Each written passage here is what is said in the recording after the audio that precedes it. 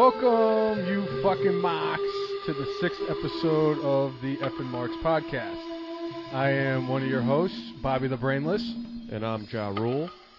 And we are the Effin' Marks. All right, so starting off this week with some sad news in the wrestling world. WWE Hall of Famer Mr. Fuji passed away today. Very, very sad news. We found out just moments before we decided to record the podcast that Mr. Fuji had passed away. And for me at my age, I didn't really know Mr. Fuji as a wrestler in ring because he wrestled a little bit before my time as a wrestling fan. But I do remember Mr. Fuji, the manager. He managed some very interesting characters over the years. He managed the Orient Express and most notably Yokozuna. For me, Mr. Fuji and Yokozuna are forever linked, but my favorite was he and Demolition. They came together and parted ways a few different times, had a very notable double turn with Powers of Pain and Demolition during a Survivor Series back in the day. But yeah, Mr. Fuji was one of my favorites as far as a manager. Is Gorilla Monsoon used to say, the devious one. One of my favorite moments with Mr. Fuji, it was during one of the WrestleManias at Atlantic City. I want to say it was probably 5, but they had Mr. Fuji, quote-unquote, run a 5K, but I think they ended up finding out later on that he ended up like driving a car around so he could finish the 5K a little early. And but yeah, Mr. Fuji ran the 5K in like 20-something minutes, and it's like, he doesn't look like he's in that good a shape. But yeah, but that was like one of those like little silly things that WWE did back in the day. Didn't he also manage the Warlord and the Barbarian? Well, yeah. What the Powers of Pain? That's like, what they were called. I apologize. Yeah, they were. They did that famous double switch at the Survivor Series where Mr. Fuji ended up pulling down the ropes and causing Demolition to get eliminated from that match, and then later on, after they were eliminated, Mr. Fuji ended up hitting the guys from Demolition with his cane in the back, and then when Demolition went to beat up Mr. Fuji, not beat up John Cena, beat up Mr. Fuji, Powers of Pain came to his aid. Powers of Pain started off as faces in the match. By the end of it, they were aligned with Mr. Fuji and were competing for the tag team championships against Demolition. I think for me, the one moment that really signifies Mr. Fuji as a manager was, I believe, WrestleMania 9 in the main event, where it was Bret the Hitman Hart versus Yokozuna for the WWE Championship, and Mr. Fuji threw the salt in Bret Hart's face, which ultimately cost Bret Hart the championship. Obviously, afterwards... And then moments later, he threw... Well, the salt came back to haunt Mr. Fuji and Yokozuna. Yes, where Mr. Hulk Hogan, the GOAT himself, came out and with Bret Hart's blessing, he went after Yokozuna and won the WWE Championship because at that time Hulk Hogan. He was what John Cena is now. But like you said, very sad news. Rest in peace, Mr. Fuji. You're definitely one of those individuals from the WWE/WWF that will forever live immortality with the wrestling fans. Very sad to hear of his passing. And unfortunately, going from that sad news to other sad news, the Dudleys have retired now from active competition in WWE, which, I mean, kind of explains kind of them kind of doing the honors at SummerSlam, although they did the honors to a team that's not really a tag team, but the very talented Sami Zayn and his tag team partner, the Keebler Elf. Well, I mean, you know what? Elves have feelings, and you should respect them.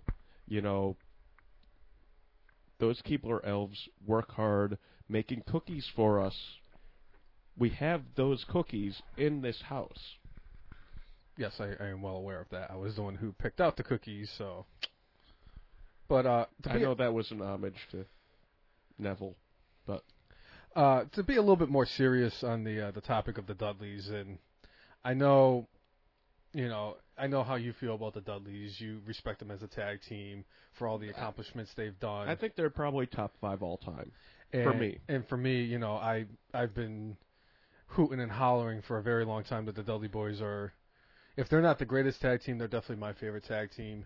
So to see the Dudley Boys, Bubba Ray and Devon, call it a career in WWE this past Monday it really did hit very close to home for me, just because of the fact that I feel the way I feel about the Dudleys. I was a fan of the Dudleys back when they were in ECW, when Bubba Ray couldn't even make a sentence without sounding like Connecticut Governor Dan Malloy. Duh, duh, duh, duh, duh. He had the stutter and everything, and then Brother Devon came around when they had the whole Dudley family, and then they came in and they attacked. Oh God, I can't even think of it right now. I blame it on the alcohol. But they came out. They made an appearance in the WWE, catapulting it where they really just made themselves. They put themselves in the top of the food chain of the tag team division when they had those incredible ladder matches, which then turned into TLC matches with Edge and Christian and the Hardy Boys. Now, did it start out as didn't the Dudleys do table matches, and the Hardys and Christian and Edge were known for ladder matches, and then that's kind of how it all kind of... Yes. The Dudley Boys did a lot of tables matches in ECW. That was kind of like their calling card in ECW. Lighting the table on fire and then putting people through them. Right. Yeah.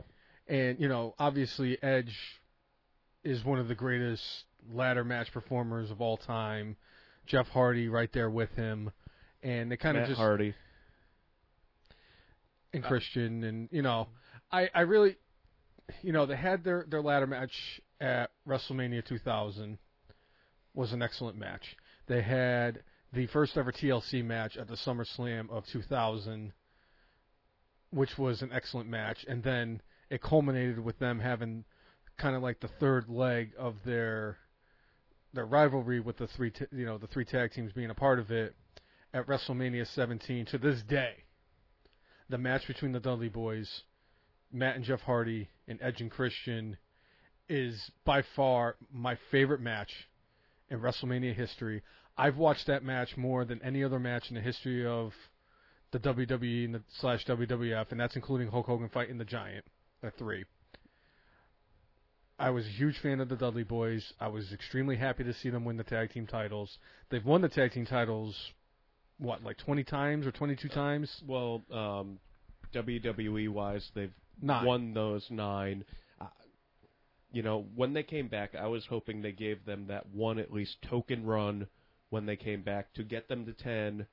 They didn't do that. I think overall, though, they've got 23 title reigns between TNA, ECW, and WWE. I know they won the IWGP Tag Team Championships a couple times. I don't know if they count that as part of their reigns, but they've been around the block. They've seen and done everything. There's nothing more they could really do. I mean, I think they came back to kind of finish their career where, obviously they made their name originally in ECW, but as far as being a mainstream, superstars, it was WWE. They established themselves in the WWE. So they wanted to end it where it started. Not my favorite team of all time, but I love them. I love their personas. I love their matches. I was actually shocked when they were doing their speech that they actually brought up the Hardys, because the Hardys are in TNA and are obviously still very prominent in TNA. But, Broken Matt and Broken Jeff. Broken Matt and Broken Jeff, who are probably the most entertaining thing on TNA right now. But that's for another time. I would just like to bring it up that, with Bubba Ray being my spirit animal, I kind of made my personal look with the short buzz cut and the goatee, where I've actually kind of grown out the beard now, kind of like he did, the glasses, although I don't have the tape on it. I've kind of made my look kind of like Bubba Ray, not to that you guys should be freaked out that I actually would, base my image on the likeness. You're not of wearing the camo they wear. Well, if I wore the camo that I wear, nobody would ever see me. Thanks, John Cena. But I would just like to put it out there that when I found out that Bubba Ray and Devon were going to be retiring from the WWE, I only cried for about 20 minutes. And you had several moments of silence. I had very, very, very many moments of silence. I wore black the entire week. It really did hit close to home. To be honest, last year when they came out exactly 1 year ago in Brooklyn on Monday Night Raw to interrupt the New Day, and that was probably one of those very few mark-out moments where I'm like, holy shit, it's the Dudley Boys, and I was excited. I ran around the house like an idiot. I was very happy to see the Dudley Boys, so the fact that they're retiring from the WWE is just, it's kind of disheartening for me. I feel like I lost two of my own family members to retirement. I do wish them well in their future endeavors. I think that down the road we're going to see Bubba Ray and Devon in the Hall of Fame without question. They're just a very decorated first ballot Hall of Famers, very decorated tag team. They kind of revolutionized the tag team division back in the late 90s and early 2000s. That's really all I can say about the Dudleys without getting emotional. I think you got emotional, but well, you know what? I'm happy for them going out on their own terms, because you heard a couple of weeks ago that they had kind of agreed to terms with WWE to sign again. Obviously, they made a decision that, you know what, we agreed to these terms, we'll wrestle again, but they, I think, kind of made the overall decision like, you know what, do we want to be on the road again for another year? You know what? Let's end it right now. No need to keep going out there, and they've done plenty of jobs in the last year. They don't need to keep doing them. My only issue that I had with the way that they went out, losing at SummerSlam, I get the fact that at that point when they made this last run in the WWE, it was about establishing the newer guys in the tag team division. My only problem is that their last match in the WWE was against the team of Sami Zayn and Neville. I think that if they had went up against Enzo and Big Cass, put them over, or if they went up against the New Day one last time and put them over one last time, or even Anderson and Gallows. Well, I mean, if you think about it, the last people they actually put over were Anderson and Gallows. Oh yeah, I agree with that. Because that's what happened on Monday night. Because everybody wanted to see them put somebody through the table one more time. But if you're doing the honors as you're going out, you quote unquote lose, and you take one for the team. They didn't win. They didn't put somebody through a table. Anderson and Gallows put them through a table, so they kind of put them over. Let me ask you a question. The night of the Hall of Fame, when the Dudleys get inducted, do you think they're going to put somebody through a table? They should. I think if I were Bobby the Brainless and I wanted to see them put somebody through a table... Oh, they could definitely put me through a table. No questions No, asked. It's not you. I think Broken Matt Hardy would be a tremendous person to put through said table. I think that's an absolutely awesome choice, but that would require us seeing Matt Hardy in the WWE once again, and believe me... He's coming back. I don't know. He's coming back. No. He's gonna do. No. He and his brother will delete themselves from TNA and come back to the WWE. I don't know. I mean, the way that he's talking about McMahon and his cryptic tweets about the Eva McMean or whatever the hell he says in his horrible British accent that doesn't even make any sense for a... It doesn't matter if it makes sense. For a douchebag from North Carolina. Hey, listen to the Jericho podcast where he talks with broken Matt Hardy. You'll get it more. You'll get it. You're trying to make it seem like I don't even listen to the Jericho podcast. You haven't listened to it. Chris Jericho doesn't know that. But I do. But it's not about whether you know or not. It's about if Chris Jericho knows about it. And as far as Chris Jericho knows, I listen to the podcast. He doesn't know who we are. Yes, he does. He knows damn well who I am. I'm the guy who tweets at him like 6 or 7 times a week. Just because I want him to respond to me. Because why? Because you're a stupid idiot. That, and I'm a fucking mock. Right. All right, so moving on from Dudley's, Thank you, Bubba Ray and Devon. Yeah, absolutely. We'll move on to SummerSlam, which SummerSlam was super long and had a few pre-show matches and had, I think, overall 12 matches on the card, which that's a lot of stuff to cram in. And considering unfortunately, it wasn't WrestleMania? Well, I mean, last year they did the thing where SummerSlam, it was, the same length as WrestleMania. They're trying to raise the level of importance of SummerSlam to really make it feel like it is like the summer version of WrestleMania. Overall, I have to say the show sucked. There were several good things, some good ideas, but just the execution sucked balls. Wow, there's no sugarcoating it for you, is there, Jay? No. There were several things about the show where, it just didn't jive with me, like, what the hell was going on. I have to take my hat off, my imaginary hat off, to Bobby the Brainless, who is much better at predicting the show than I was. I just want you to know that after my predictions were above 80% for the entire pay-per-view, that I was getting phone calls to actually write for the WWE, and I said, nah, I'd rather talk shit about it than write for it. So, started off, though, pre-show, they had the 12-person tag team match, and honestly, it seemed like going in that this was going to be something to showcase the American Alpha. And what they did was actually, what I think was a good thing to build for a future storyline, which they kind of teased that the Usos are gonna be heels. You've seen little changes with the Usos lately.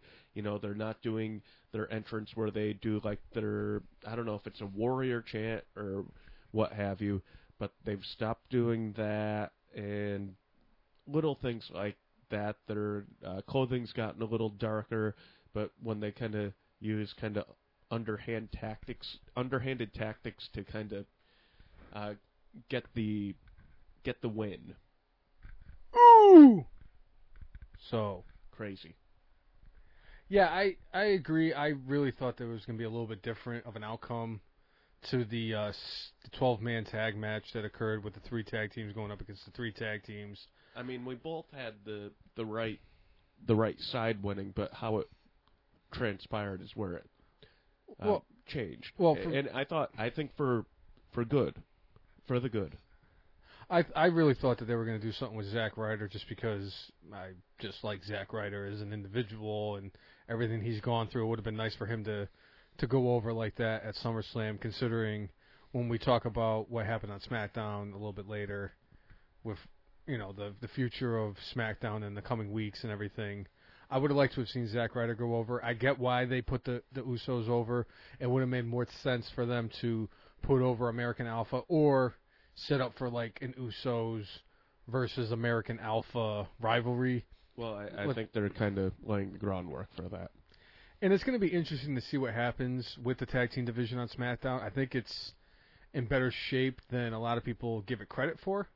I know that some of the better tag teams are actually on Monday Night Raw, but the fact that they were able to showcase the 6 tag teams that they had, hint, hint, wink, wink, on SmackDown in the pre-show 12-man tag match was good. I really think that it gives, American Alpha and Mojo Rawley and Zack Ryder a chance to really like make a name for themselves, to get them exposure, because at the end of the day, that's what it's all about. Is the reason that they did this brand split was so that they can give exposure to more people, whereas if there's one roster covering 2 shows, it's like, great, we get about 45 minutes to an hour of John Cena every week out of the 5 hours of crap that we get. Well, the thing is, what you're saying to an extent, I agree with. Exposure is the thing. The teams that are on Raw are the ones that are more exposed, people are more familiar with. I don't think necessarily that the teams on SmackDown are bad. They're just not as exposed to the people. Whether it's, well, I mean, the Ascension needs some work. I mean, like They're terrible. They were the longest running NXT tag team champions, but you know, we've got much better champions now in NXT with the tag titles. But that goes without saying. But the thing you is, know, like Breezango, I think is a better team than they've been presented as like on TV. Oh, I absolutely agree with you on them. They seem like they come off as jobbers, but we both know that they actually are better wrestlers than, you know, being on the bottom end of the card. They're both good in the ring, despite the fact that, you know, Jericho kind of wasted, you know, giving the rub to Fandango a few years ago at WrestleMania. No. It's Fandango. You know, Fandango is, you know, entertaining. He's pretty good in the ring, but he and Tyler Breeze, I think, you know what? They're kind of made for each other. I think they're perfectly annoying in their role, and that's what they're supposed to be. And they're a fantastic combination in the tag team division. I like the fact that they don't have a lot of experience together, and they're just kind of like winging it, and they're just going week by week to see. Oh, yeah, they're definitely going to build. It takes time. You know, Rome wasn't built in a day. Well, I mean, not that it's the same, but I remember a few years ago when they put Cesaro with Tyson Kidd, and, you know, it seemed like it was a makeshift tag team, but you know what? They developed chemistry pretty quickly, and they were awesome together. It sucks that Tyson Kidd got hurt, but, you know, they ended up building something really cool pretty quickly. I think Breezango could be that, and that's one of the things that I'm holding out hope for this SmackDown brand and their tag team division. I think there are talented people that, you know, you give them a little bit of line, I think they're going to be good. So, you know, you take a more established team like the Usos, and, you know, I think they're going to turn heel, and I think at the end of what will be the SmackDown tag team tournament, which we'll get into a little bit more later, I think it's going to end up being the Usos and American Alpha in the finals, and we'll see who wins from there. Another example, I like the way you came up with Tyson Kidd and Cesaro about two guys that kind of just got thrusted together as a tag team. Another combination that I think of when it comes to like Breezango is what they did down in NXT. Obviously, it's a little bit different down in NXT than it is on the main roster, but a couple years ago when they did the Dusty Rhodes Memorial Tag Team Tournament, I don't even know if it was even the Memorial Tag Team Tournament, but it just could have been the Dusty Rhodes Tag Team Tournament, where they put together a tag team of Johnny Gargano and Tommaso Ciampa, and, you know, they've actually developed into one of the better tag teams down at NXT. Arguably, they're the second best tag team down there right after the Revival. Yeah. And you know what? Those two are very talented. I feel the same way about Breezango. I think Tyler Breeze kind of got like the raw deal when he first came up, and he was like 0 for like 309 when he first got brought up from NXT. And is that as many times as you saw that Braun Strowman match? Oh, it's not even close to how many times I've seen James that. Ellsworth. I think I'm pretty sure at this point I'm up to like 4,307 times that I've seen the. I mean, there's nothing even close. Okay, so that's like 1/10 of the size. Right. Okay. But that's what I think of. Obviously, I think that Fandango is a very talented in-ring performer. And I know it kind of sucks that Jericho kind of gave up a match at WrestleMania for what ended up being nothing. I think what people kind of get butthurt about is the fact that Jericho put over Fandango at WrestleMania 29 and then in his first match. And in his first match, and then lost to AJ Styles at and then he beat AJ Styles at WrestleMania 32. It's like, you know, whatever. It is what it is. So I mean, I kind of like. I was glad they kind of went with a little bit of a strange thing, though, circling back to SummerSlam in that 12, man tag match, that they kind of, took an established team like the Usos, and you kind of are putting the building blocks for them to do a heel turn and kind of change their persona, and hopefully, I think we're going to have a series of what will hopefully be incredible matches between American Alpha and the Usos. Oh, it's going to be a great setup. I hope those two are definitely. If the cards fall the way they should, I'm going to give you my assessment of what's going to happen with the tag team division in the tournament that we spoke of, that we will be talking more in depth later on. But I think that if it does end up being the Usos and American Alpha, that by God, those matches are going to be ridiculous. And, I think the TLC pay-per-view is coming up fairly soon, next couple of months. I don't know if that's a SmackDown or a Raw pay-per-view, so I'm not sure. But if it's a SmackDown pay-per-view and those guys end up in any one of, if it's a TLC match, if it's a ladder match, or if it's a tables match, or whatever, that's going to be pretty awesome. Yeah. So I'm looking forward to it. The next match we kind of talked about a little bit. Zayn and Neville defeating the Dudley Boys, kind of really a nothing match that means nothing, because Zayn and Neville are not going to be a tag team. I think they just put them together and said, hey, this is SummerSlam, we need to get as many people as we can on the card. Kind of sucks for Zayn, though. Like, literally, he just got off a huge feud with Kevin Owens where he was the one who they put over, and then all of a sudden it's like, you put a guy like Sami Zayn over and you make him look really good, and then you got nothing for him. What the hell is that? I mean, really, like, it seems like one of those things where it's like, you make him look good for no purpose. I agree with you on that. I really am a big fan of Sami Zayn. I'm just glad that he had an opportunity to fight at SummerSlam. I never would have figured that him and Neville were going to team up against the Dudley Boys in the pre-show. So, to be perfectly honest, I have no other opinion on this matchup. I mean, it was a throwaway. It was just basically a throwaway match.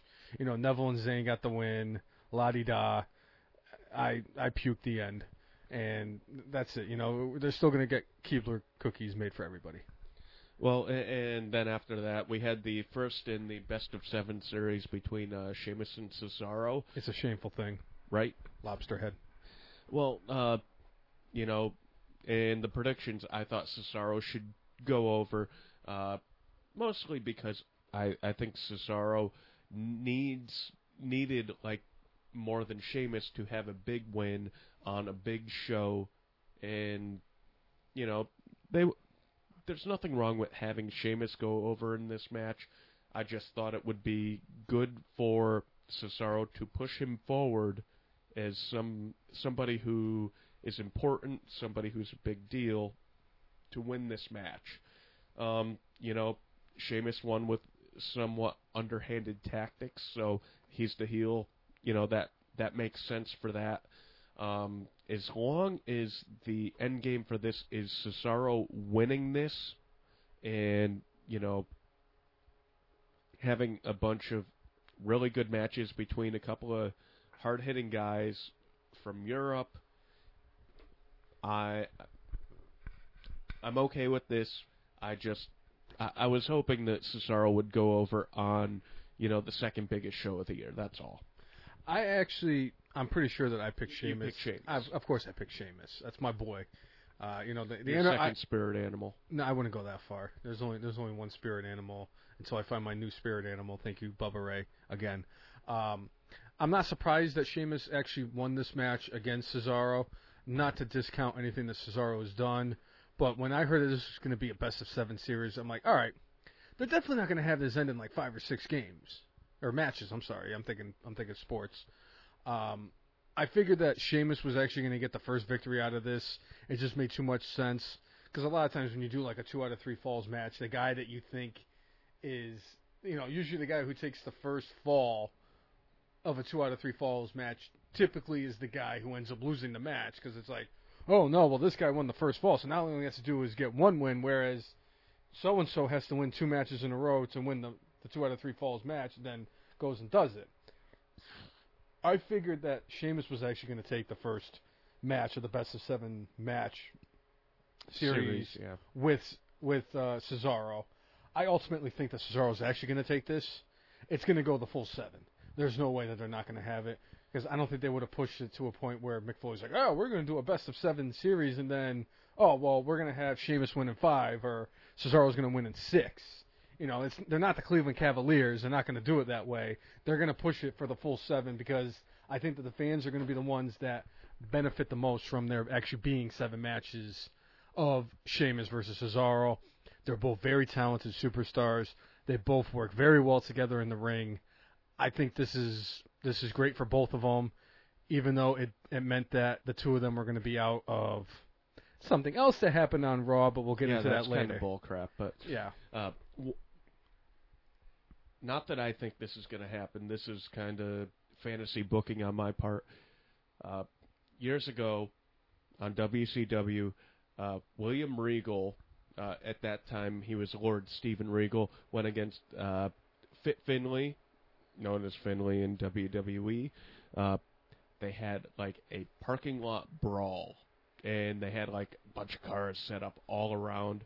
I would love to see Sheamus and Cesaro in a match like that, and that's like the last match of it, where it's like tied 3-3, and they're doing this crazy thing surrounded by cars where they're like throwing each other through windows and crap like that. I don't want to see the 2 of them get hurt, but I love the stiff style that both of them work in. I think the 2 of them would have, I wouldn't say a fun day at the office, but I think they would enjoy the hard-hitting style of having like a crazy match, similar to the one that Finlay and Regal had all those years ago.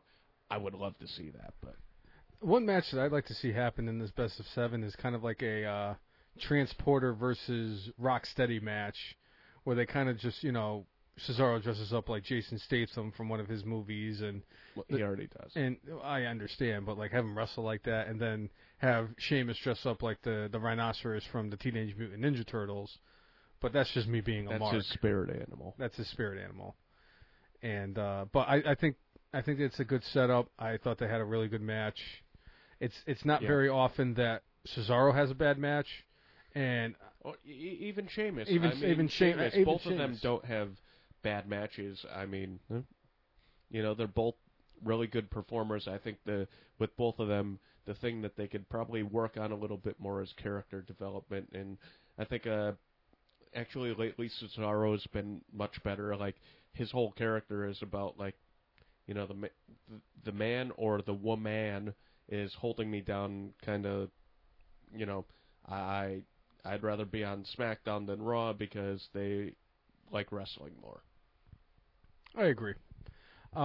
With that being said, talking about my predictions from SummerSlam, the next match, which was pretty much the lead-off match on the main card of SummerSlam, was between the tag team of Big Cass and Enzo Amore, who returned home in front of their family and friends, and it was a big to-do and how great it was, and then... And I should have known in my predictions that Vince McMahon, when you're in front of your hometown, you know what he likes to do, booking-wise?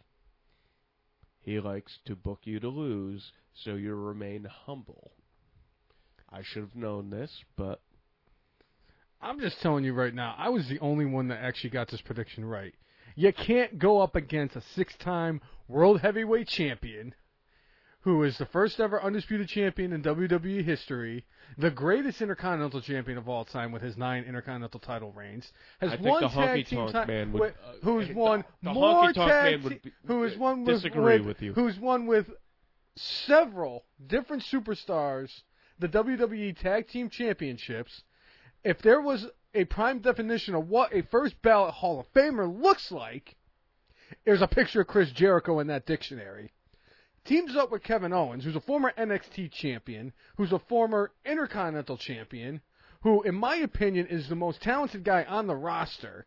I don't care what kind of chemistry that they had or lack thereof. They're both from Canada. It shouldn't have taken that long. No. It shouldn't have taken that. Let me finish. Okay. Let me finish. No, wait. All right, there's no chemistry to be had. The two of them immediately clicked. They're awesome together. I would immediately click with Chris Jericho. Let's be serious. And even if I was just the a guy two of them are awesome. Oh, they're fantastic together. And I'm just telling you right now, I called it. There's nothing else I need to say about this. I fucking called it. I said it. I predicted it. It wasn't you. It wasn't our special guest. Come on. It wasn't Cousin Ryan. It Cousin Ryan. It wasn't Cousin Ryan. It wasn't Ja Rule. It was fucking Bobby the Brainless, who wasn't fucking brainless when he made that prediction. You laughed at me. He laughed at me. I'm sure the 7 people who downloaded this podcast last week laughed at me when I made that prediction. You know what? I was fucking right. That's all that matters to me, is that Bobby the Brainless was right. I said it. I predicted it, and it fucking came through. Because you know why? Because I'm Bobby the Brainless, and I'm awesome. Well, drops the mic. Unfortunately, things that happened later in the card ended up screwing with this. I think this was supposed to be a series of matches, or at least a couple of matches. I agree. And I think in the end, Enzo and Big Cass were supposed to, get the better of the two of them. There were circumstances beyond WWE's control, obviously, and now circumstances have changed. But you know what? I absolutely did not see Jericho and Owens winning this match. It was a good, entertaining, and fun match. And as much as I disliked SummerSlam, this was one of the surprises that, I was like, all right, what are you going to do next? They had a fantastic match. The two teams had a fantastic match. You know you're going to get your best out of Chris Jericho. Kevin Owens is one of those guys that definitely puts 110% out there every time he performs.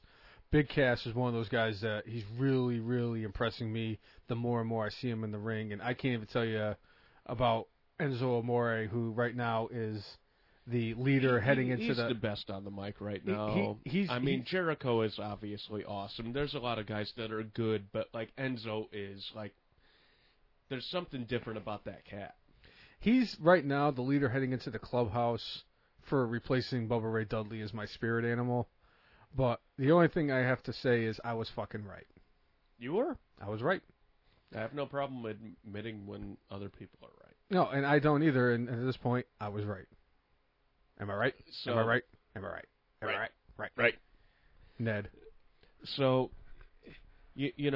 that match, good, cool, surprising finish. It got SummerSlam off to a hot start. I thought SummerSlam actually, the first third to a quarter of it, really good show, and then, kind of fell apart in places.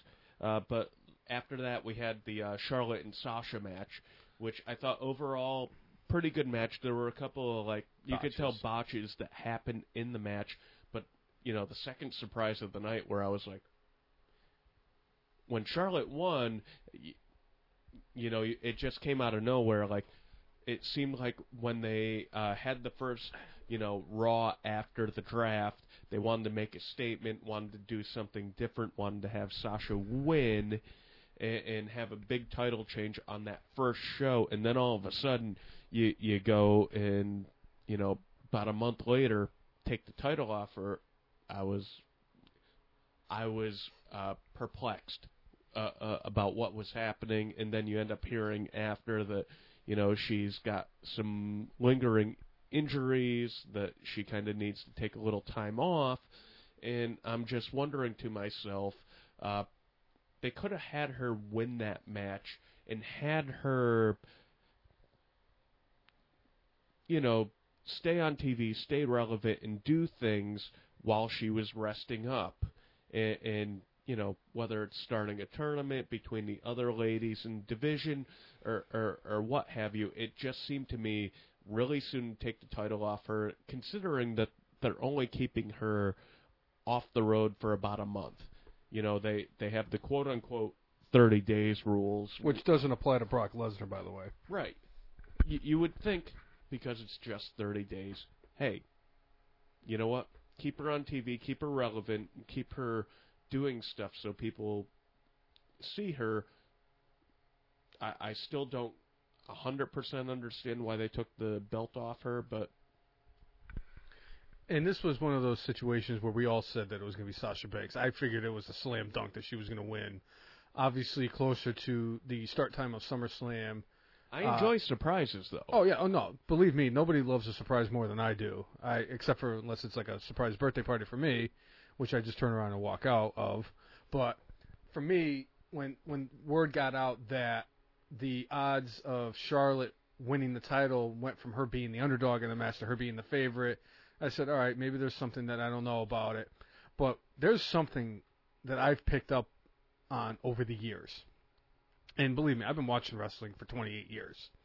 The one thing that I've always picked out about amongst anything else is that a champion that's going into a match that they're going to lose the championship that they have has the absolute worst poker face of anybody.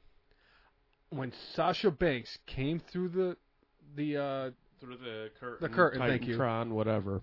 So there's alcohol. When she came out through the curtain, and I saw her face before she walked down the ramp, I said she's going to lose. Poker face. Poker face. And honestly, if I had known that, I probably would have changed my prediction to Charlotte winning the match and winning the championship. Yeah, but I mean, anybody with a freaking brain on their head, I mean, obviously you had both of your brain cells working full time, like they were working overtime last week because your predictions were more or less spot on, where this one, I mean, nobody saw. No, nobody saw this coming. I really think that a lot of people were surprised by this. I think it was a last-second call, honestly, because how do you go from putting the title on her, making her seem like a big deal, and then taking it off her? Right, I agree. And I think it's good because, obviously, later on in this podcast, we're going to discuss something that Sasha's injury helped benefit something else in the scheme of things for the women's division of Monday Night Raw. But we'll get into that a little bit later. We definitely want to, get through the rest of the SummerSlam card before we start talking about the other stuff that we usually talk about in the podcast. All right. So after that, we had Miz and Apollo Crews, which, I mean, overall, their match, it was all right. It was just short. Apollo Crews so far on the main roster has kind of been his character is very vanilla. He's the Dave Winfield of the WWE. He doesn't do a lot for me on the mic. I think the dude is an athletic freak. I mean, I think he is this generation's Shelton Benjamin. He can do things nobody else can do, and you know what? Not everybody could get on the stick and sell. Sometimes you need a little help, whether it's having an advocate for you or, you're just a silent assassin. You end up with Apollo Crews. He is not what they would call a five-tool athlete as far as WWE is concerned. But, I think The Miz actually looked really strong in this match, which really surprised me. I thought it was going to be a little bit more competitive, a little bit longer of a match. And it just surprised me that the Miz won clean and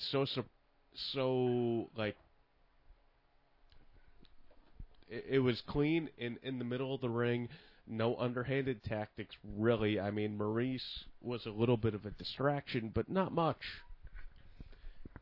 Another prediction of mine that actually I knocked out of the park. I was pretty much like... I predicted that Miz would win, too, but... I mean, I just didn't. I thought it would be more competitive than it looked. I was like Giancarlo Stanton in the home run derby during my predictions of the SummerSlam card. And I'll tell you why Mikey Mizanin was victorious over Apollo Creed at SummerSlam. It's because he's the Miz, and he's awesome. He wins at life. Oh, we don't have to go into that. I mean, I pray to God that someday I could find somebody who's half as attractive as the Miz's wife, and I can pretty much tell you that I would win at life if that was the case. I don't expect to find somebody that looks like Maurice. It's not that I'm shortchanging myself or anything, but goddamn, she's fucking beautiful. Well, thank you, Jay.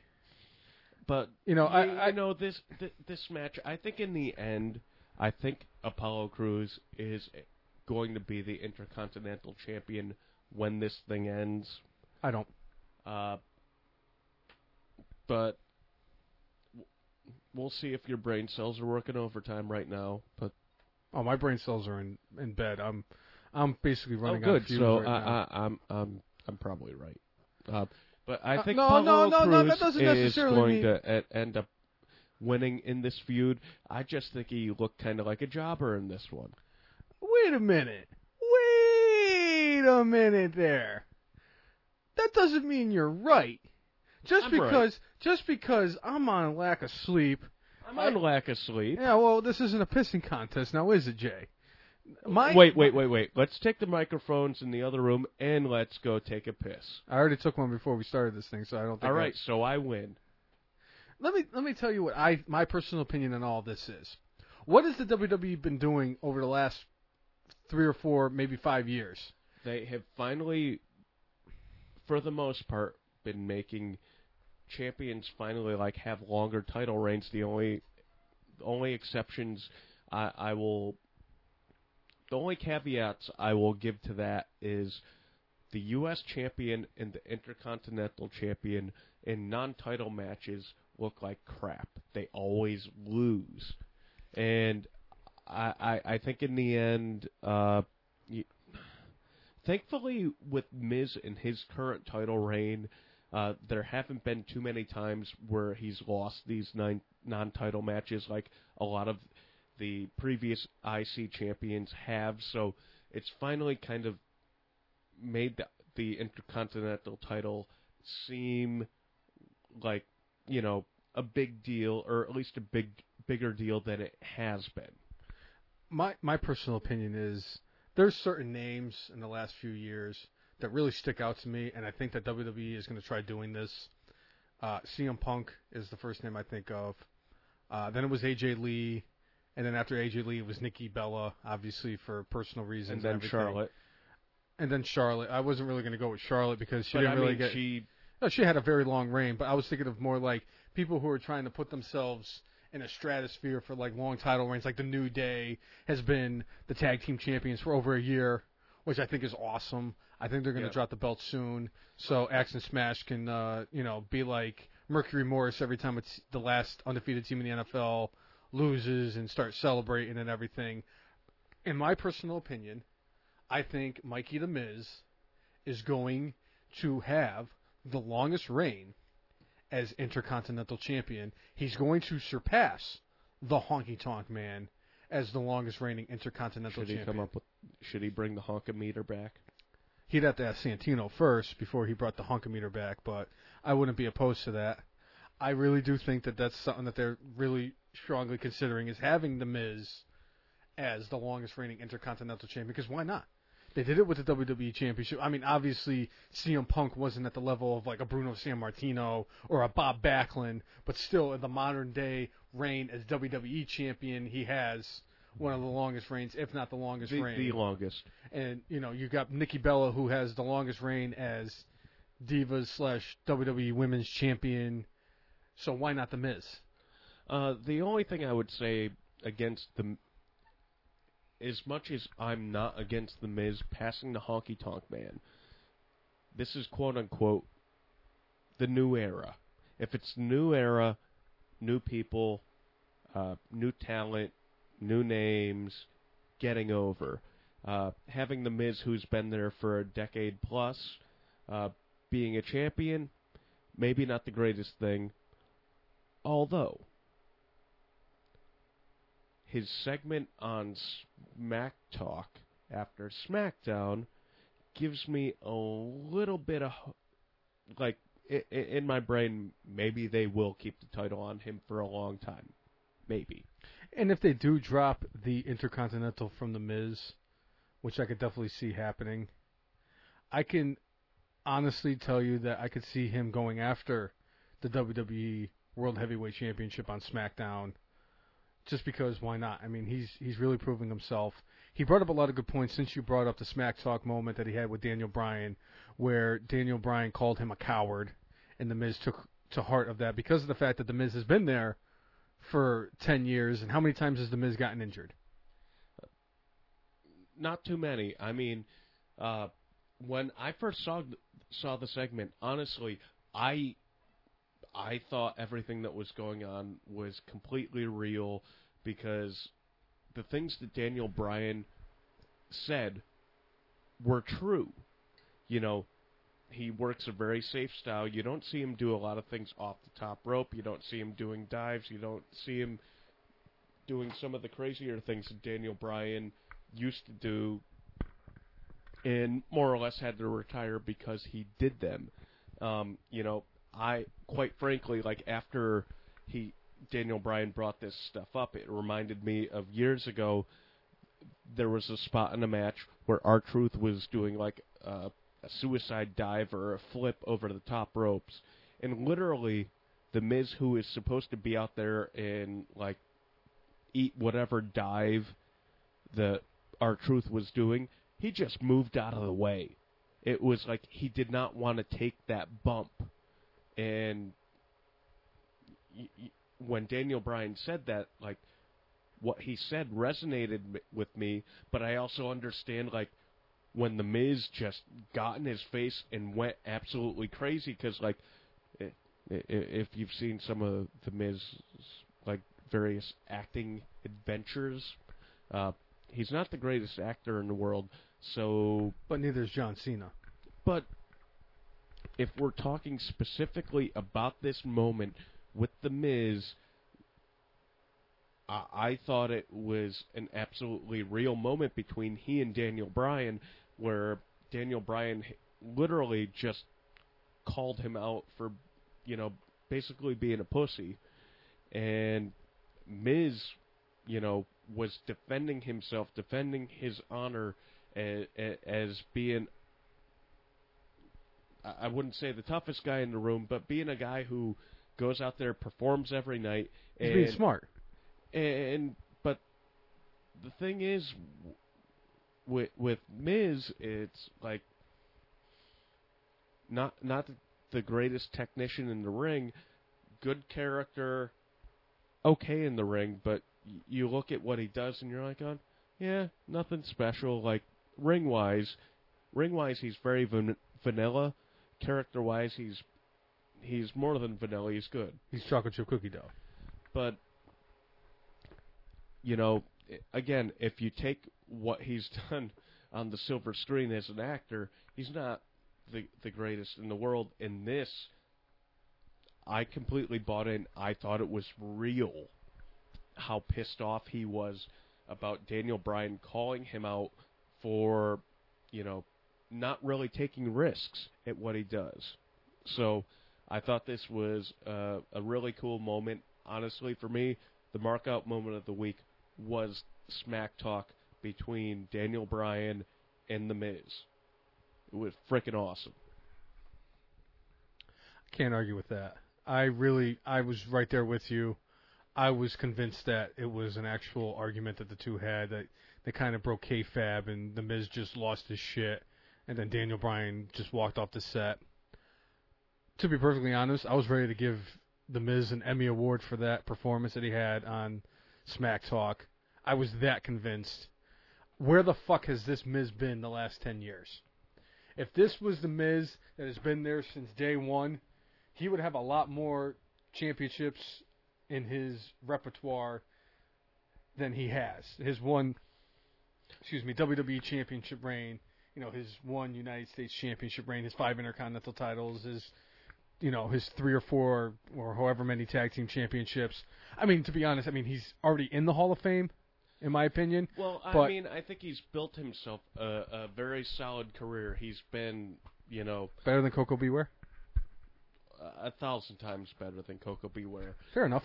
I think, The Miz caught a raw deal, especially with how he started. People saw him coming from reality TV. He was a wrestling fan his whole life, and that was just his avenue into WWE. And he's gotten a lot of irrational hatred and hate in general because that's how he started. But, I think overall he's a much better performer today than he was 5 years ago. Yeah, excuse you. That was freaking gross. No, it wasn't. I'm a guy. On more than one level. Boom! But, as an overall performer, despite the fact that he main evented WrestleMania 5 years ago, he is better now than he was then. I think he's a bit better in the ring, but his persona, he knows it more than he did then. When I do my Mount Rushmore of professional wrestlers, I just put The Miz on there 4 times. Because you know why? Because he's awesome. Yeah, he's better than, The Rock. Of course he is. Stone Cold. Hulk Hogan. He's better than Hulk Ric Hogan. Flair. Woo! He much better. Okay, all right. Than all of those guys. Let me rephrase that. Much better. He's the second greatest wrestler of all time after Stone Cold Steve Austin. The much greatest gimmick. Better. The greatest gimmick. The greatest on the mic, in my personal opinion. Him and Roddy Piper kind of set the bar. But, yeah, it's only Steve Austin. Steve Austin's the only one better than The Miz. Because The Miz is awesome. And he's married to Maurice. Well, I thought you said Duke the Dumpster Droese was better than him. Duke the Dumpster Droese is better than Coco Beware, and Coco Beware's in the Hall of Fame. Coco Beware actually was in a meaningful match in WrestleMania, but so is Duke the Dumpster Droese. It's called WrestleMania 17. Gimmick Battle Royal doesn't count. Yes, it does. There were a lot of people in that Battle Royal. How is the Earthquake not in the WWE Hall of Fame now? I don't know why the Earthquake's not in the Hall of Fame. How is the Goon not in the Hall of Fame? How's the Repo Man not in the Hall of Fame? Well, I think his other persona should be in the Hall of Fame. You know what? Michael P.S. Hayes just got in this year. It was 15 years after that WrestleMania performance at WrestleMania 17 that he got into the Hall of Fame. Bullshit. He should have been in I absolutely agree he should have been in sooner. Him and gorgeous Jimmy Garvin and Terry Bam Bam Gordy. One of the greatest groups of wrestlers, in my opinion. One of the greatest stables in WWE history. One of the greatest entrance songs, too. They weren't in WWE very long, but that's probably why it took them so long to get in. Yeah, they were more known for the territories that they were in, whether it was World Class or WCW and /NWA. They kind of moved around a bit, but we're starting to do ADHD. Yeah, I was just thinking that. I was like, let's get back on track a little bit here.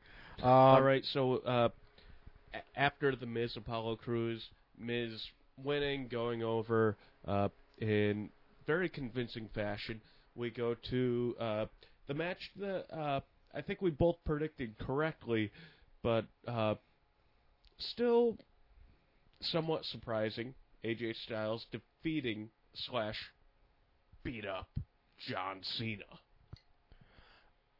I just want to say, of all of the matches that night, there was only one match that I was actually happier with the outcome of than this one. I felt like AJ Styles deserved to win this one because it's like, It was the match of the night. Oh, it was definitely the match of the night. They had a fantastic match. I know I've been trashing Cena for a long time, and I've been trashing Cena a hell of a lot longer than I've been doing this podcast. You know, I always say that, oh, it's the same old We've shit. been doing this podcast for so long. Come on. I'm just trying to give people a little bit of a background. I'm giving people a little bit of a background with me, so they know what they're dealing with when it comes to Bobby the Brainless. And what I'm trying to say here is that it wasn't the prototypical moment that they have in the WWE where John Cena... The golden shovel did not come out. Exactly, where John Cena comes out with his golden shovel wearing his fucking Superman cape after he runs out of the phone booth, which he should be doing... With the jorts. With a Super Cena shirt. AJ Styles came out there, he beat up John Cena, and he won the match. This is the first clean pin in John Cena since Brock Lesnar beat the crap out of him at SummerSlam a few years ago. And I've also found out that John Cena's record at SummerSlam is just not that impressive either. The last time that he won at SummerSlam was the time he shouldn't have won. Every time he wins, he shouldn't have won. But this was the time when he went against the Nexus. He got DDT'd outside the ring on the concrete, and somehow 2 minutes later woke up and beat two members of the Nexus. It's John Cena. He has his golden shovel with him everywhere he goes. He likes to bury people more than The Undertaker does. But finally, he did not bury somebody. AJ Styles, in my opinion, is going to win the WWE World Heavyweight Championship at the next pay-per-view. And Dixie Carter is going to cry her eyes out when it happens. I really hope that when it does happen, when AJ Styles does win the WWE World Heavyweight Championship, that they have Samoa Joe and Austin Aries and Bobby Roode and Eric Young and everybody else from and TNA Apollo, that they have. Not Apollo, I'm sorry. Xavier Woods, a.k.a. Consequences Creed, and any other former TNA superstar that's now in the WWE or NXT come out and celebrate and hoist Mr. AJ Styles on their shoulders. Hell, I mean, Luke Gallows can come out too. I forgot he was Doc Gallows in TNA for a second, and then, I broke through all the malted hops and bong resin to remember that he was part of the TNA roster. And I would just love for them to just celebrate and just, they all look at the camera and give the proverbial middle finger to Dixie Carter. Honestly, I hope when. I don't even think it's if. I think it is a when. Next pay-per-view, I think.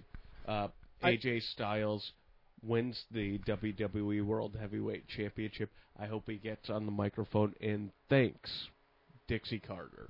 I hope he goes, "This is for you, Dixie Carter," and puts the microphone next to his ass and rips a fart in there. Because that would just be epic. That would be a mark-out moment. It would be phenomenal. So the fact that AJ Styles won, we both predicted it, but it actually frickin' happened. And something that actually happened at the end of the match I wanted to bring up before I forget is the fact that after the match was over and John Cena lost, he took off his armband and placed it in the ring and walked out. And people are wondering, does that mean it's over for John Cena? Is he done with the WWE? Is he done with professional wrestling? Probably not, because of the fact that he talks about how much he loves this company and loves the fans and everything, and this is his life, and he loves his job and all that jazz. And I love that AJ played into that and brought that on the Smackdown and wore it around his arm. Even though that thing is like if a 6-year-old is trying to wear one of my shirts. Right. Well, good times with that.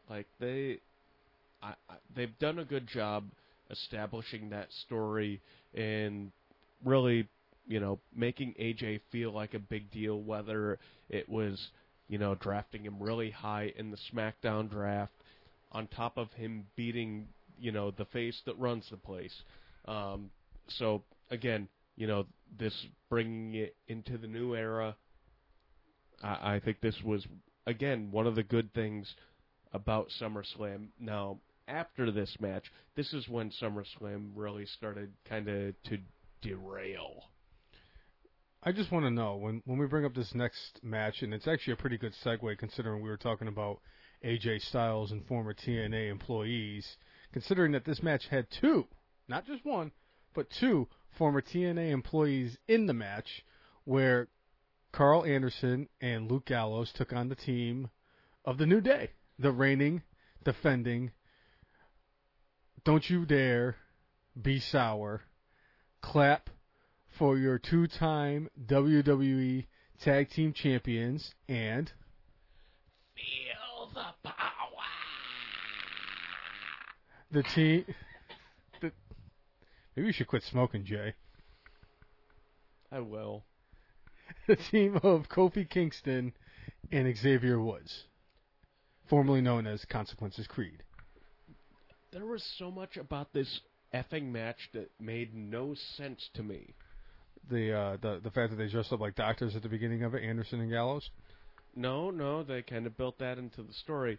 But, like, at this point, I'm pretty certain that the plan is to eclipse Demolition's title reign because of their lawsuit against WWE, and that's fine. But I don't see that being the case, to be perfectly honest. But, they've been playing off, and I think it's been entertaining and fun that Big E has been dealing with a bruised testicular sac. Yeah, and that's been kind of fun. But they brought Jon Stewart into this, and it really, like...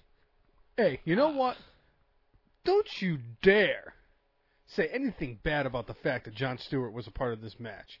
He was a part of the match last year between John Cena and Seth Rollins. He got involved. Wait a minute. Wait. Why, at the end of this effing match, when they've been playing up that Big E's been injured, does he come out in his trunks and has no quote-unquote injury? Why does he come out at the end of this frickin' match and act as if nothing is wrong, nothing has happened to him? Oh, no, I definitely agree with that part. I thought you were going to have an issue. That was fucking stupid. I thought you were going to have issue with the fact that Jon Stewart was a part of the match, and I was just going to say, hey, Jon Stewart wants to be a first ballot Hall of Famer. That's why he keeps showing up at SummerSlam. You let him be a part of a WrestleMania, you know what? Whoa, we got to put more relevant than Drew Carey was. Fuck Drew Carey. The fact that fat piece of shit is not fat anymore. It doesn't fucking matter. Fuck Drew Carey, that talentless hack who had a halfway decent show back in the 90s and 2000s, who replaced a legend on The Price is Right. Fuck Drew Carey. He acted like he didn't even want to be in the Hall of Fame. He's sitting there and he's like, thank you. Oh, fuck you. I'm not fucking buying that shit. Fuck you, Drew Carey. Get the fuck out of the Hall of Fame of the WWE. If your ass is going to be in the Hall of Fame, why the hell isn't King Kong Bundy in? Why the fuck isn't... Celebrity Wing. Oh, fuck the Celebrity Wing. Celebrity Wing. Okay, all right. Yeah, fine. They put Drew Carey in. Why isn't Shaq in the Hall of Fame then? Shaq has in Orlando. Oh, that's going to piss me off even more. That fucking piece of shit left the Orlando Magic high and dry, and he can fucking suck a railroad spike too. Tell me,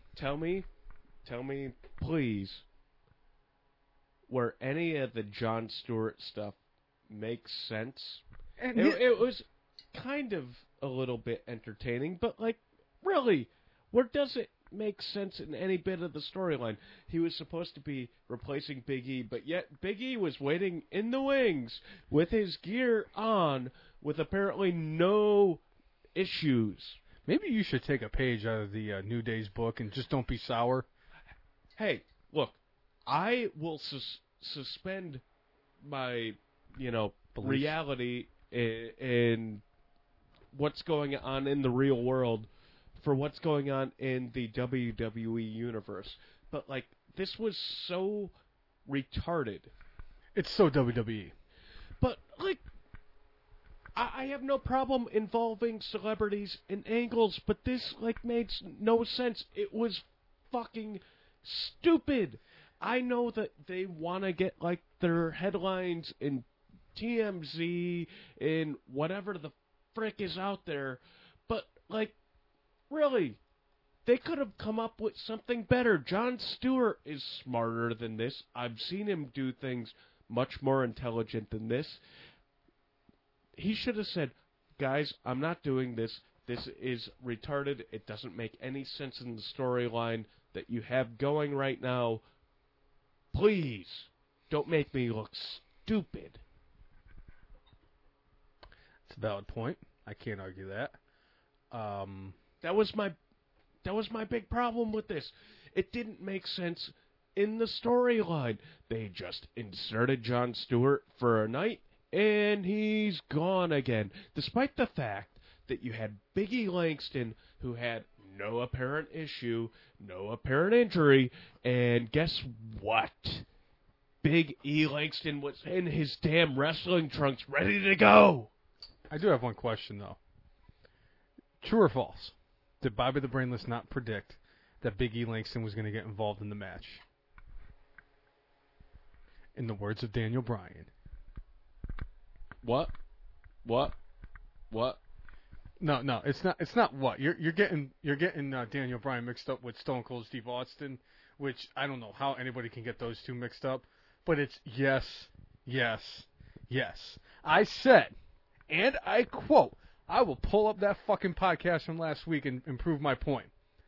I said either Carl Anderson and Luke Gallows were going to walk out with the championships, or Big E Langston was going to get involved in the match, and the New Day was going to retain the titles. That's all I gotta say. I'm talking storyline wise here. What they did was fucking stupid. Oh, I'm not you disagreeing. You can be right all you want, but I'm not disagreeing stupid. with you. They call me Bobby the Brainless for a reason. I think of stupid shit all the time. So obviously that's why I was right, because I'm fucking brainless. Just like the creative team for the WWE. That's my point. Boom. That is why Bobby the Brainless lives the fucking gimmick. Because you know why? I'm just as intelligent as the idiots that get paid hundreds of thousands of dollars to write this crap every single week for Raw and SmackDown and once a month for the fucking pay-per-views. You know what? I hope Vince McMahon's listening. I highly doubt it with the number of downloads we get. We have thousands of listeners. I hope Vince McMahon is listening. I hope Triple H is listening. I hope that beautiful woman Stephanie McMahon is listening as well. Hell, I hope Shane O'Mac is listening, John Laryngitis, Kevin Dunn, whoever the fuck is running the show or has any part of running the show in the WWE. You want somebody to write for this company. You want somebody to come back to the state of Connecticut to work for you guys. You want somebody to give you bullshit like you want give somebody them to pay taxes to Daniel Malloy. You got your fucking guy right here. Bobby the fucking Brainless. Because you know why? I can predict this shit, and hell, I could write this shit better than your fucking creative team can. That was my whole point of why I knocked the fucking predictions out of the park, because I'm just as brainless as the writers for the WWE. And you know what? Let's move on. I can't because... So another thing the next thing that frickin' pissed me off on this pay-per-view... Is it really grind your gears? They built... This was actually a good build. They built up Ambrose and Ziggler to be something big, something important, to be something that, we should care about. The match happens, and it was flat as hell. It was almost like they were going along on the pay-per-view, and they told, both guys before they went out, guys, we're running a little bit long. We're going to cut your match short by 5 minutes, and you need to go and figure out your match. And, it really seemed like both guys, their heart was not in this frickin' match, yet their frickin' promos leading up to this match, I thought were frickin' gold. Some of the best work that both of these guys have done, building their characters and just building this match, and then they go out there and freaking lay a turd like this. Dolph Ziggler and Dean Ambrose are both better than the shit that we saw last Sunday. It was an okay match, but both of them are far better than the shit we saw. I couldn't agree with you more. I really can't. I think you hit the nail right on the head with how this match was performed, considering the fact that even though it was a very poor setup for the entire card of SummerSlam heading into that night, one of the very few, well, they built this match like they built this up better than any other match that I can think of. I mean, the only one that kind of competed was the Lesnar-Orton match, but, you know. I think that they really shortchanged the fans on this one. I think the fans who pay the $9.99 a month for the WWE Network deserved a better match than what they got for JBL Center. for what JBL refers to as the most prestigious championship in all of sports. It should have been the fucking main event. Oh, don't get me started on that because we've seen it John. It should have been. We've seen John Cena fight The Rock in a non-title match to main event of WrestleMania, where CM Punk, the reigning, defending, undisputed WWE World Heavyweight Champion, was near the end, closer to the top of the mid card against Chris Jericho at WrestleMania 28. We're not going to get into details on that because we're not going to keep bringing up old stuff because we don't need any more HD. New era. This is the new era. They want to bring up these guys, make them, establish themselves as professional wrestlers. Dean Ambrose has proven to the WWE that he is over with the universe.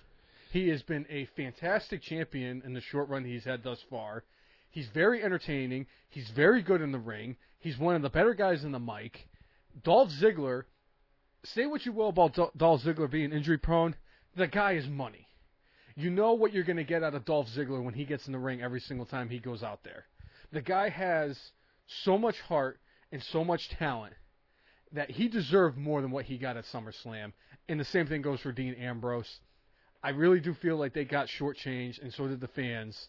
They deserved a longer match, but because of the fact that SummerSlam ran a little too long, because for whatever reason they wanted to jam 347 matches onto the card in 4 hours, and it's just like, do you really need all this? Do you really need to, all you really need is all the titles on the line, maybe another match, and then you had your Brock Lesnar-Randy Orton match. You didn't really need all those other matches that were part of it. I get the fact that you needed Cena and AJ Styles on there just because it's a main event caliber match, but I just think... Well, overall with this, again, new era, I have no problem with Dean Ambrose going over. They built this match so well, and the match just came off as shit. And, again, both of these guys are so solid in the ring. There's rarely a night where you're like, well, that was a crap match. It really came off as if they were cut short and they felt defeated and didn't have the match that they wanted to have. I think the best way to describe the match between Ambrose and Dolph Ziggler is when you go out there and you buy the firecracker. You get this freaking M80, this massive thing, and it's like, this thing is so powerful it can blow the freaking door off a barn. And you light up the firecracker, and you expect it to go up and put on this incredible showmanship, and then it just lights up, and then it just, and it's a dud.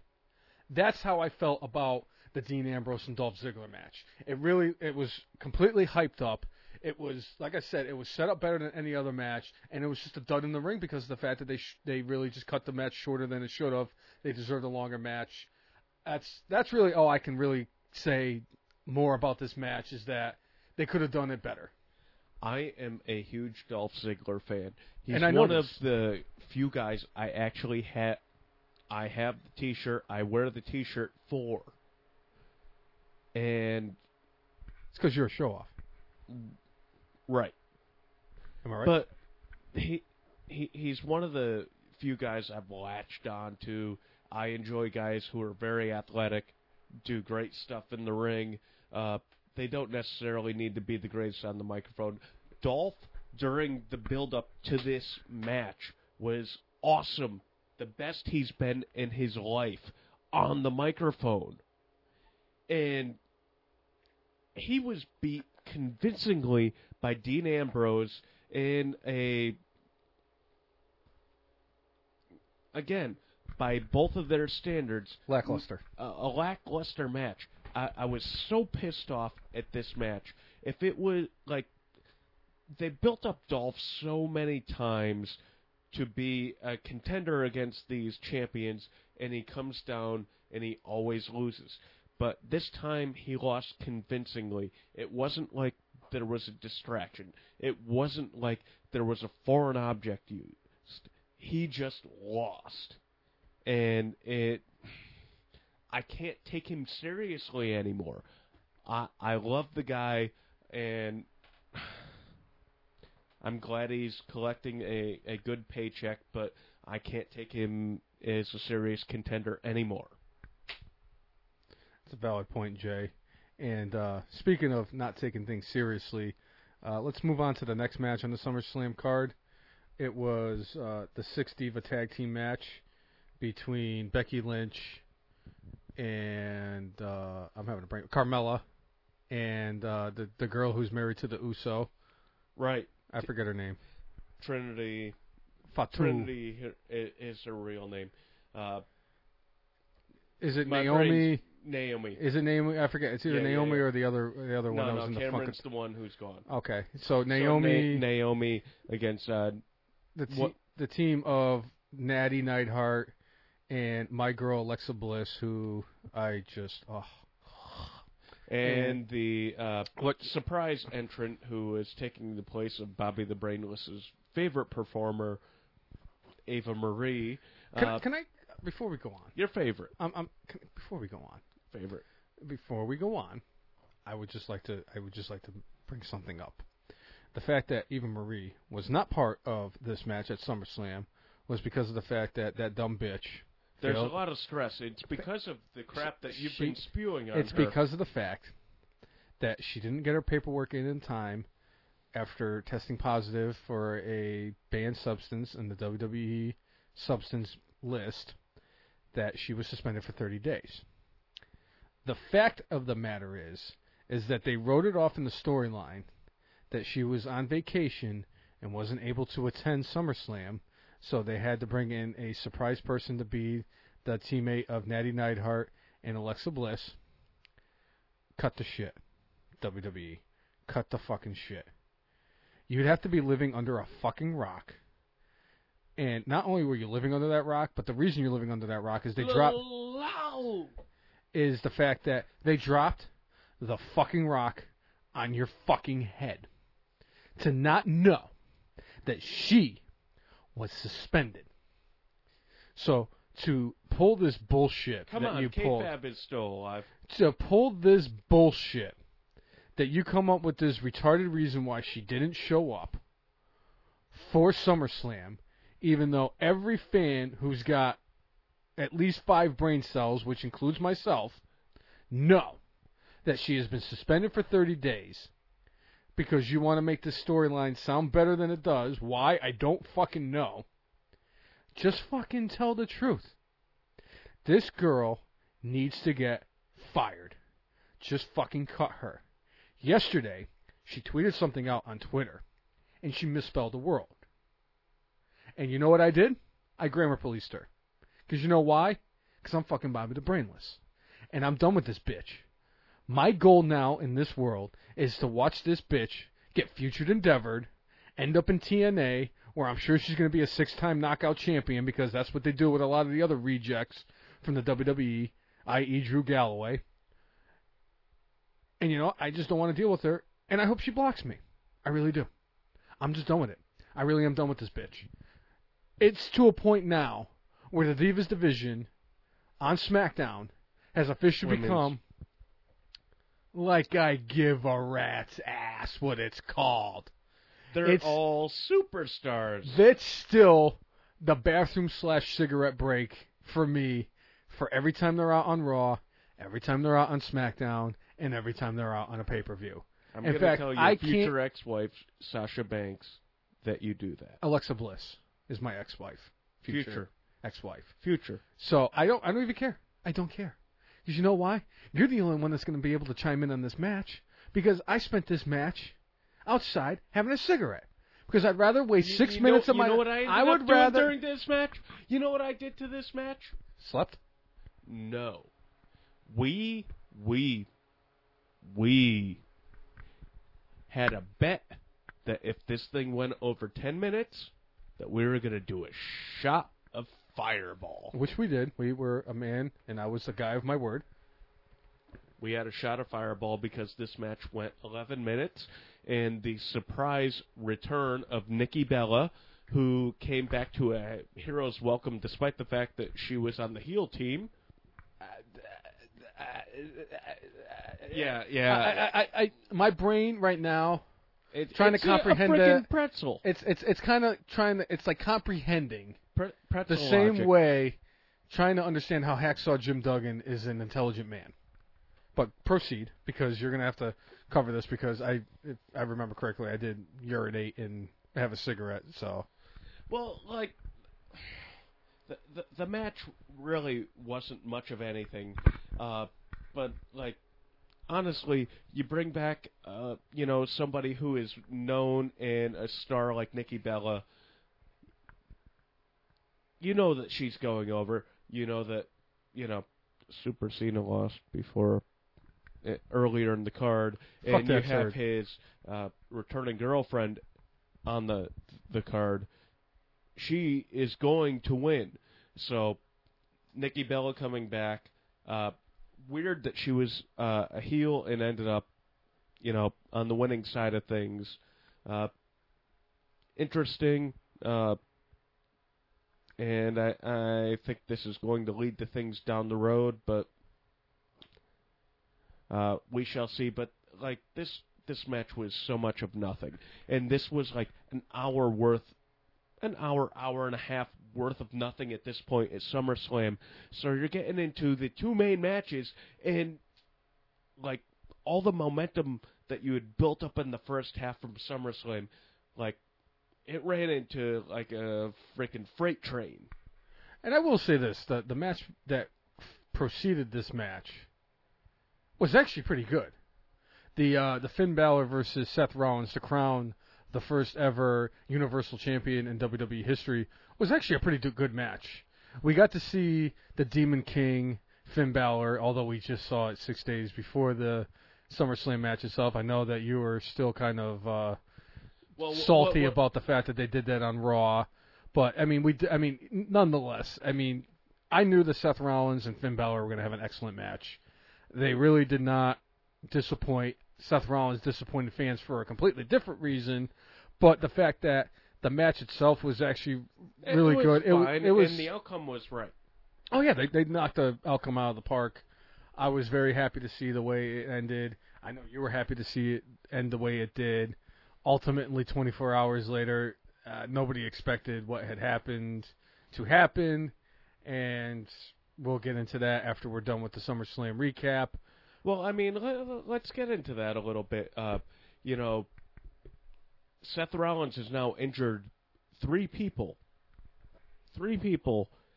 very seriously. He broke John Cena's nose. You can't seriously injure John Cena. That's like saying you could seriously injure Superman. It just doesn't happen. But go ahead. He broke his nose into pieces. And then after that, he does the buckle bomb, which ends Sting's career. Which really pissed me off because he cost me the match I wanted to see at WrestleMania. And then he does the buckle bomb into the barricade, which ends up tearing Finn Balor's labrum, which, if you look at the spot there, Finn really seems like he was at fault, but it's like, how many times can the other guy be at fault? Basically it seems like Finn was not entirely trusting of what was going to happen to him. I.e. see Sting. So he's like looking back and trying to brace himself and ends up, tearing his shoulder up. So, yeah, it was kind of a freak accident, but you know what? how do you have so many quote-unquote freak accidents with the same performer over and over and over again? I'd like to add something to the fact of the injury that Finn Balor suffered. The fact that his shoulder did separate after he collided with the wall. And the dude's tough as frickin' nails. He popped that shoulder back into place and continued the match. Are you kidding me? I stubbed my toe and I don't even want to work for a week. This guy frickin' separated his shoulder, which is one of the most painful things you can actually ever endure. And then he popped it back into place. The guy has earned Bobby the Brainless's respect as a human being and as a man. You can never take away Finn Balor's man card after what he did at SummerSlam. He continued the match, continued at a high level, and at the end of the match, he was victorious and became the first ever Universal Champion in WWE history. With that terrible-looking championship. With that ugly-ass red belt. Which they should have saved for Ava Marie, but, that's neither here nor there. I'm going to choke you with this microphone cord. But, they had the right outcome, and they had a pretty good match, but because of all of kind of the crappiness that happened for like the prior hour and a half, this match came off flat, not because of what the two guys did in the ring, but because of the crappy ordering the WWE did of the show. They should have done things in a slightly different order, and even after this, they ended up, they had that Roman Reigns, quote-unquote, U.S. title match against Rusev. Roman Reigns! And, I have zero problem with Reigns, having a complete beatdown on Rusev. It probably would have been better suited on Monday Night Raw instead of having that 20-minute main event match where Roman Reigns went over clean on the U.S. champion. Roman Reigns! And his wet hair. They should have had the Roman Reigns beatdown of Rusev on Monday Night Raw to hype you for this match at SummerSlam. Instead, we ended up getting this, beatdown on SummerSlam, which, if they're going to continue on this path, I don't know if Roman needs to win the U.S. title, but I think this should lead to a Hell in the Cell match, which the Hell in the Cell pay-per-view is usually in October. If it leads to a Hell in the Cell match, it kind of makes sense that they kind of boosted up the aggression. But again, this is SummerSlam. This is supposed to be your number 2 show, and you shouldn't be having kind of throwaway shit like this. They should have had a clear, defined winner on this number 2 show of the year. Again, I kind of get it if it leads to something like a Hell in the Cell, but not completely. I'll see where it goes, but honestly, this was frickin' stupid. You had a bunch of dud matches in a row, and then you have this beatdown, which I thought Roman looked good, and he looked like a badass, but storyline-wise, what the fuck? I don't get it. I really don't. I agree with you. If they do lead to something a little bit better down the road, like either a Hell in a Cell or TLC, no holds barred, a steel cage match, a last man standing match, an Iron Man match, a Bulgarian street fight, or a Samoan street fight, or Punjabi prison, or a Mexican strap match, or a flag match, or whatever. It's just something they have to build up for. Then yeah, I get it, but a wettest hair match. Oh God, that's not even fair for Rusev. I mean, come on, nobody has wetter hair than Roman Reigns. But I couldn't. This was really the icing on the cake of the SummerSlam pay-per-view for me, because it's like, all right, the first half was, like you said, it was great. I mean, they had a lot of really good matches, really good build-up and all that. And then the second half, I was like, meh, it could have been better. I wish I could say it could have been worse, but I really don't think it could have. Again, the beatdown was impressive and it looked good. Right, but it was stupid storyline-wise. Considering and again, that they did the second second most important pay-per-view, and they pull this crap. I don't get it, and I think that this really is going to lead to the main event of SummerSlam and a lot of people's disgust and disapproval of the SummerSlam card itself, and that's the Brock Lesnar versus Randy Orton match, a non-title match that main evented SummerSlam, kind of like John Cena and The Rock at WrestleMania 28. But this match had a lot of hype. They were hyping it up as 14 years in the making. It's not like they've never done that before or anything. Oh, wait, that's right. They did it with AJ Styles and John Cena a couple months ago, and I'm pretty sure they're going to do it a shitload more times. Like, oh, my God, we're going to have CM Punk versus Stone Cold Steve Austin because we've never seen that before. But irregardless, this match was hyped up. It was the Beast versus the Viper. It was Suplex City versus Viperville. It was the F5 versus the RKO. Honestly, the match was pretty good. Yeah, it was fine. We got an F5, which I love. We got a couple RKOs, which I love. Randy Orton went through a table. Brock Lesnar went through a table. I think that the match was pretty good. Personally, as a wrestling fan, I was very disappointed in the outcome of the match. Strangely enough, like, I would have... Yes, they had kind of a clear winner of this match. I kind of like the ending because Brock Lesnar is like this badass who kicks people's butts. And you know what? He opened up Randy Orton and just freaking destroyed him. And I like the fact that the dude, Randy Orton, ended up with 10 staples in his head, and, you know, it was legit. It felt real. I like that aspect. I like when things feel real. Similar to The Miz and Daniel Bryan.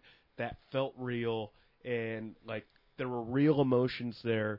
Seeing, you know, Randy Orton get opened up and him freaking oozing like a freaking oil tanker leak, and you know, it was real, so real in fact that frickin' Chris Jericho got in Brock Lesnar's face and was like going ballistic, you know, thinking that he was unprofessional and did something that he wasn't supposed to. And the fact that Brock Lesnar asked Chris Jericho if he was going to fight him or kiss him during the fight was definitely epic. And with that being said, I'd like to bring up the fact that the Jericho-Brock Lesnar fight from backstage, even though it wasn't scripted, is Bobby the Brainless's mark-out moment of the week.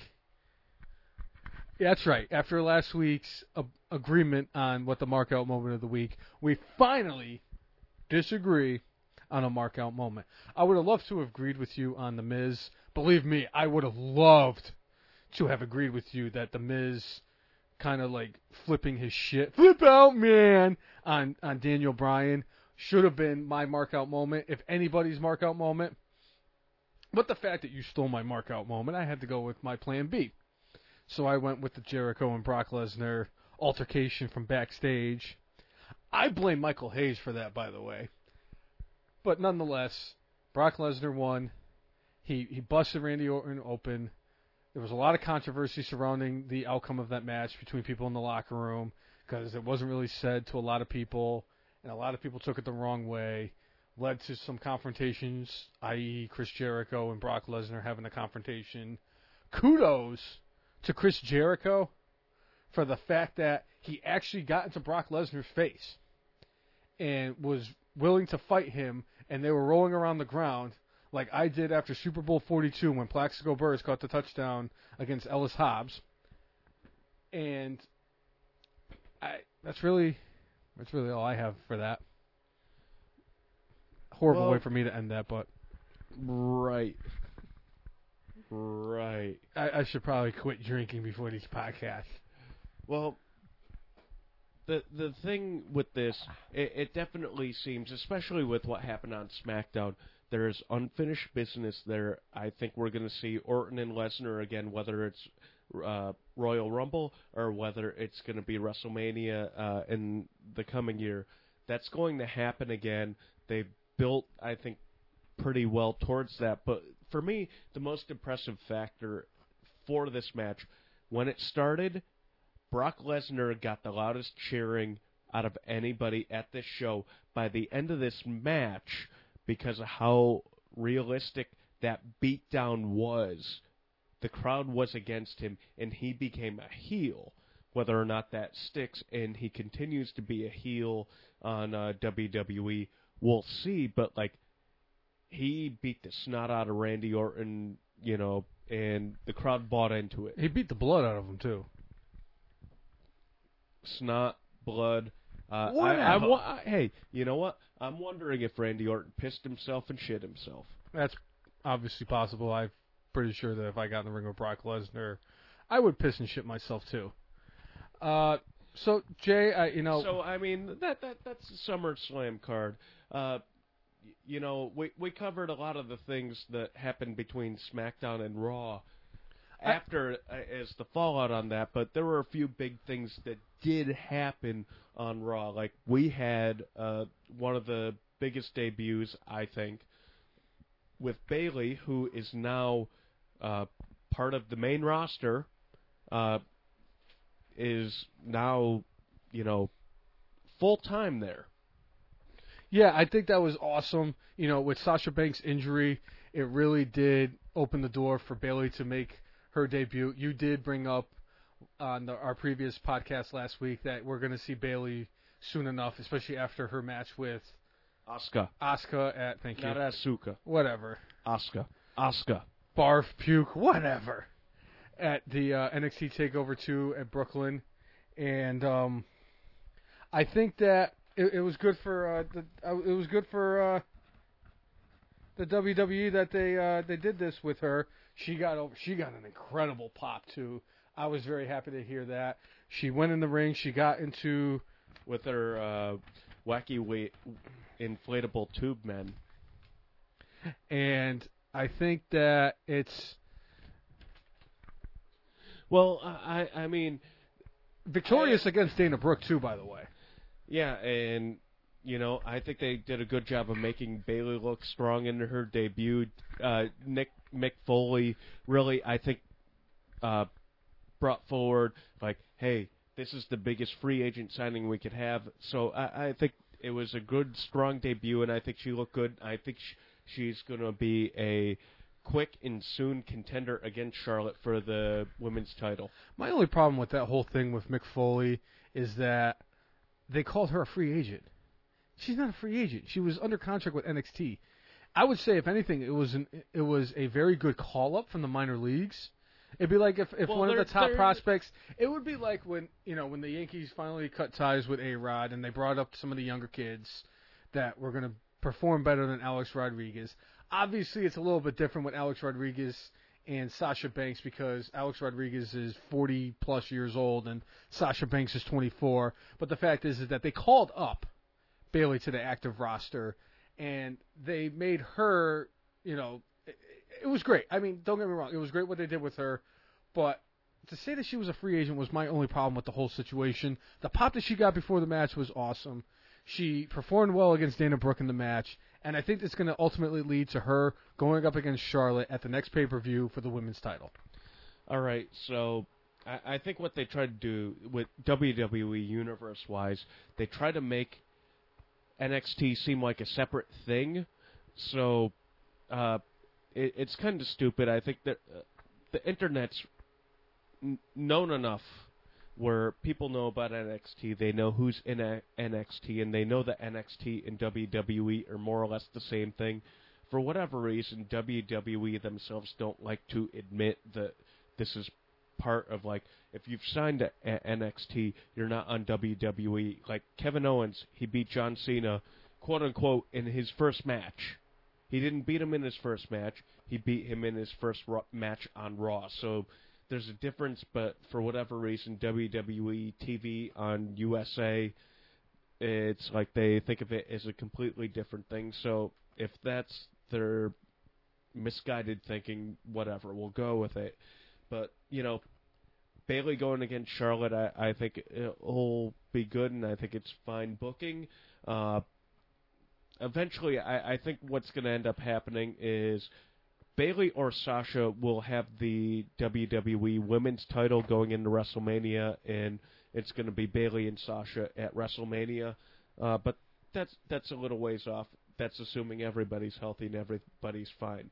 But really, with Raw, the big thing that happened was because of the Finn Balor injury, they now have a tournament and they're going to quickly fill the vacancy that he has for the WWE Universal / what's her name, Ava Marie title with that crappy looking red belt. So what they did is they set up 4 different matches, and they're going to have a Fatal 4-Way coming up, and whoever wins that Fatal 4-Way is going to win the title. And they had 4 very entertaining matches, a couple of surprising outcomes. Also, a couple of surprising people actually in the... Omitted. Yeah. A couple of surprising people put in the tournament, and a couple of people surprisingly omitted from the tournament. I was surprised. Why didn't they use this as a platform to put Sheamus and Cesaro in a meaningful match as part of their best-of-7 series, but also then put them into the title picture? I think that they could have definitely put the 2 of them in there. I feel like they were the 2 that kind of got snubbed. It's kind of like the NCAA tournament where it's like, all right, you have the 68 teams in, and they always talk about the guys that got snubbed out of the tournament. It's the same thing with those 2. Those 2 were the 2 that got snubbed out of it. I'm happy that they gave Big Cass an opportunity in this tournament, and he was successful in his match against Rusev to qualify for the Fatal 4-Way next week on Raw to determine who the new Universal Champion is. But again, this does 2 things. It makes Rusev seem like even less of a U.S. champion, and Cass, who is a tag team performer, is now put into singles. It doesn't make a lot of sense to me. The thing about the whole fact that Rusev lost to Big Cass in their match to determine who was going to the Fatal 4 was the fact that Rusev was hurt. Because of the fact that he got ambushed by Roman Reigns and got injured, and he had his ribs taped up, and he got counted out. It's not like he got destroyed in 12 seconds against Big Cass. They had a pretty decent length match and everything. It was a decent length match with a couple of big dudes, and it played into the story that Roman beat the crap out of him. But what does this lead to? You got a bunch of different guys now in this Fatal 4-Way, but you make your secondary champion kind of look like a jobber. Yeah, he got beat up the night before, but again, that when he got his ass kicked the night before, it made him look like a jobber. Now he looks like a even bigger jobber. And he looked. He's a chicken shit heel, but he literally walked out on the match. I think it's funny that 2 guys who were in the pre-show card were actually in this tournament to determine who the number 1 contender for, to determine the 4 spots for the new Universal Champion. Granted, they both ended up losing, but the fact that Sami Zayn, who I like, and I felt like he deserved it, went up against Seth Rollins and lost. It was a great match. It was a great match, Best match on Raw, probably. I disagree. It was the second best match on Raw. And, with Kevin Owens fighting Neville, it's like, Neville would have had a better chance of beating Kevin Owens if he threw some cookies his way. But obviously Kevin Owens was just a lot better of a performer than Neville and was victorious so that he earned his spot in the Fatal 4-Way to determine the new Universal Champion. And, of course, they had Roman Reigns going up against Chris Jericho. Well, and that's part of the story that they had going on. They had Jericho kind of help out Owens for Owens to win his match. Right. And then you had Owens come down during Jericho's match, but he just wasn't quite enough to help him overcome Roman Reigns and his wet hair. Roman Reigns!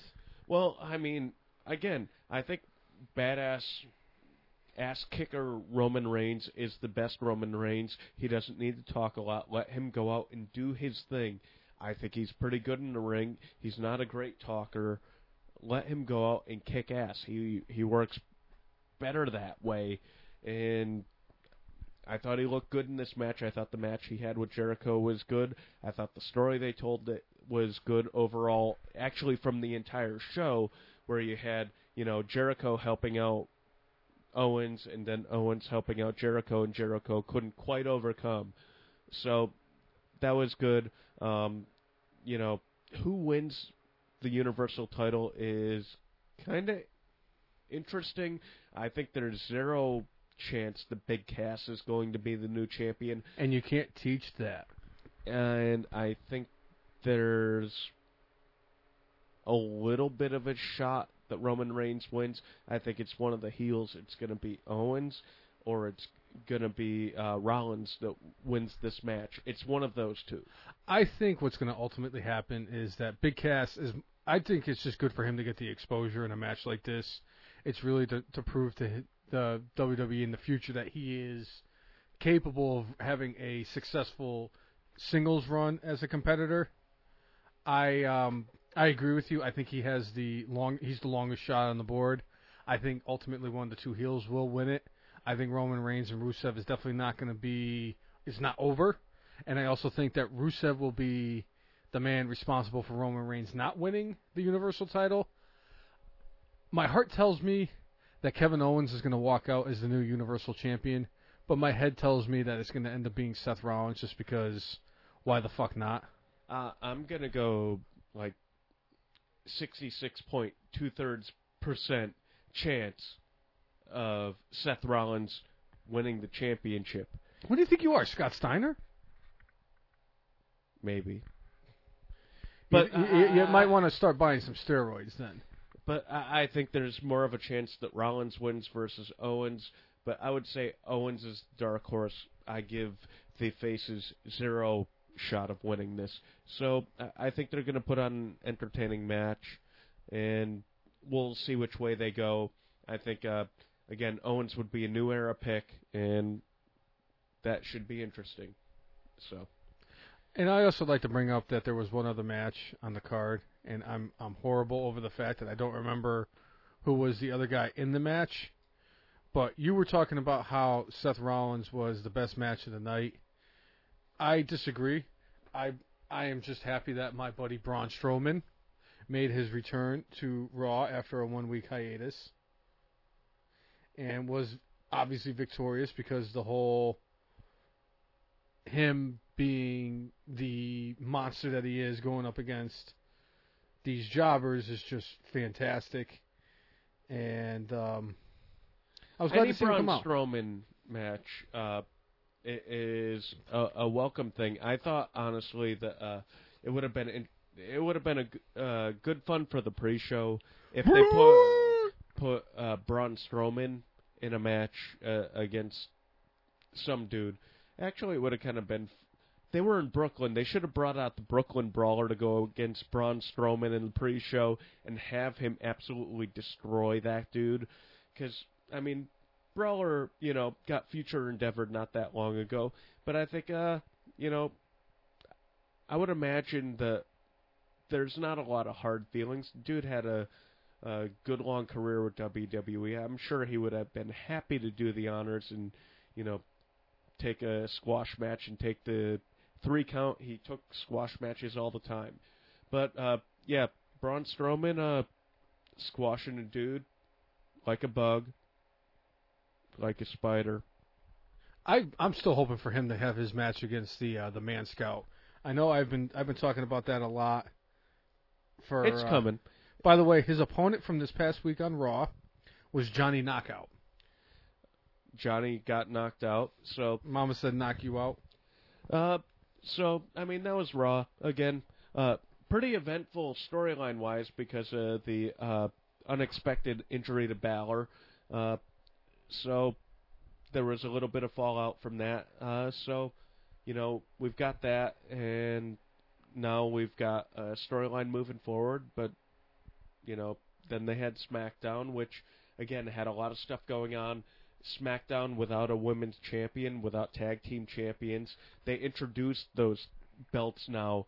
Those belts look far better than what we saw on Raw with, the Universal title and what have you. I know it's the red brand and the blue brand, but, the tag team championships that they have for SmackDown looks so much better than the penny belts that they have on Raw. See, I'm kind of like biased towards the SmackDown Championships just because blue is my favorite color. So obviously I'm going to feel like the Women's Championship on SmackDown is better than the Raw one. And I'm also going to think that the tag team titles are better than the one on the Raw. Blue is just my favorite color. And it does look, I agree with you. So much better. It does look a lot better. The tag team titles look a little bit better. I don't like the plates. Never been a big fan of the new plates that they put on the tag team championships, but that women's title looks badass. It does. And I'm a little surprised that Heath Slater was not put into the women's match to determine the new women's champion. They're going to have a 6-women's match. TNA did that a couple of years ago with Eric Young, so who was the other guy that did it? I actually bought one of their pay-per-views, and I forget his name. Was it David Arquette? No, wait. No, fuck that guy. I don't remember. He was with Old Dirty Bitch. Old Dirty Bastard. No, Eric Young. No, it was ODB and somebody else. It wasn't Eric Young. I know who Eric Young is. It was like ODB. It was this like redneck hillbilly guy who. Oh yeah. I think he was like my size. I think his name was Jesse. I don't think it was Jesse. I think it was. I'll have to get you Mark's name for that later. If you all know, please tweet at us. I remember him. If you do remember who it was, please tweet at us at F_N Marks on Twitter and let me know what it is. I am man enough to admit that I'm wrong, and believe me, I am willing to admit that I'm wrong, and I just forgot. But they are having a 6-women's match to determine the new women's champion between the 6 girls that were in the 6-woman tag match from SummerSlam. Recapping, that's Alexa Bliss, Natty Neidhart, Nikki Bella, Carmella, Becky Lynch, and Naomi.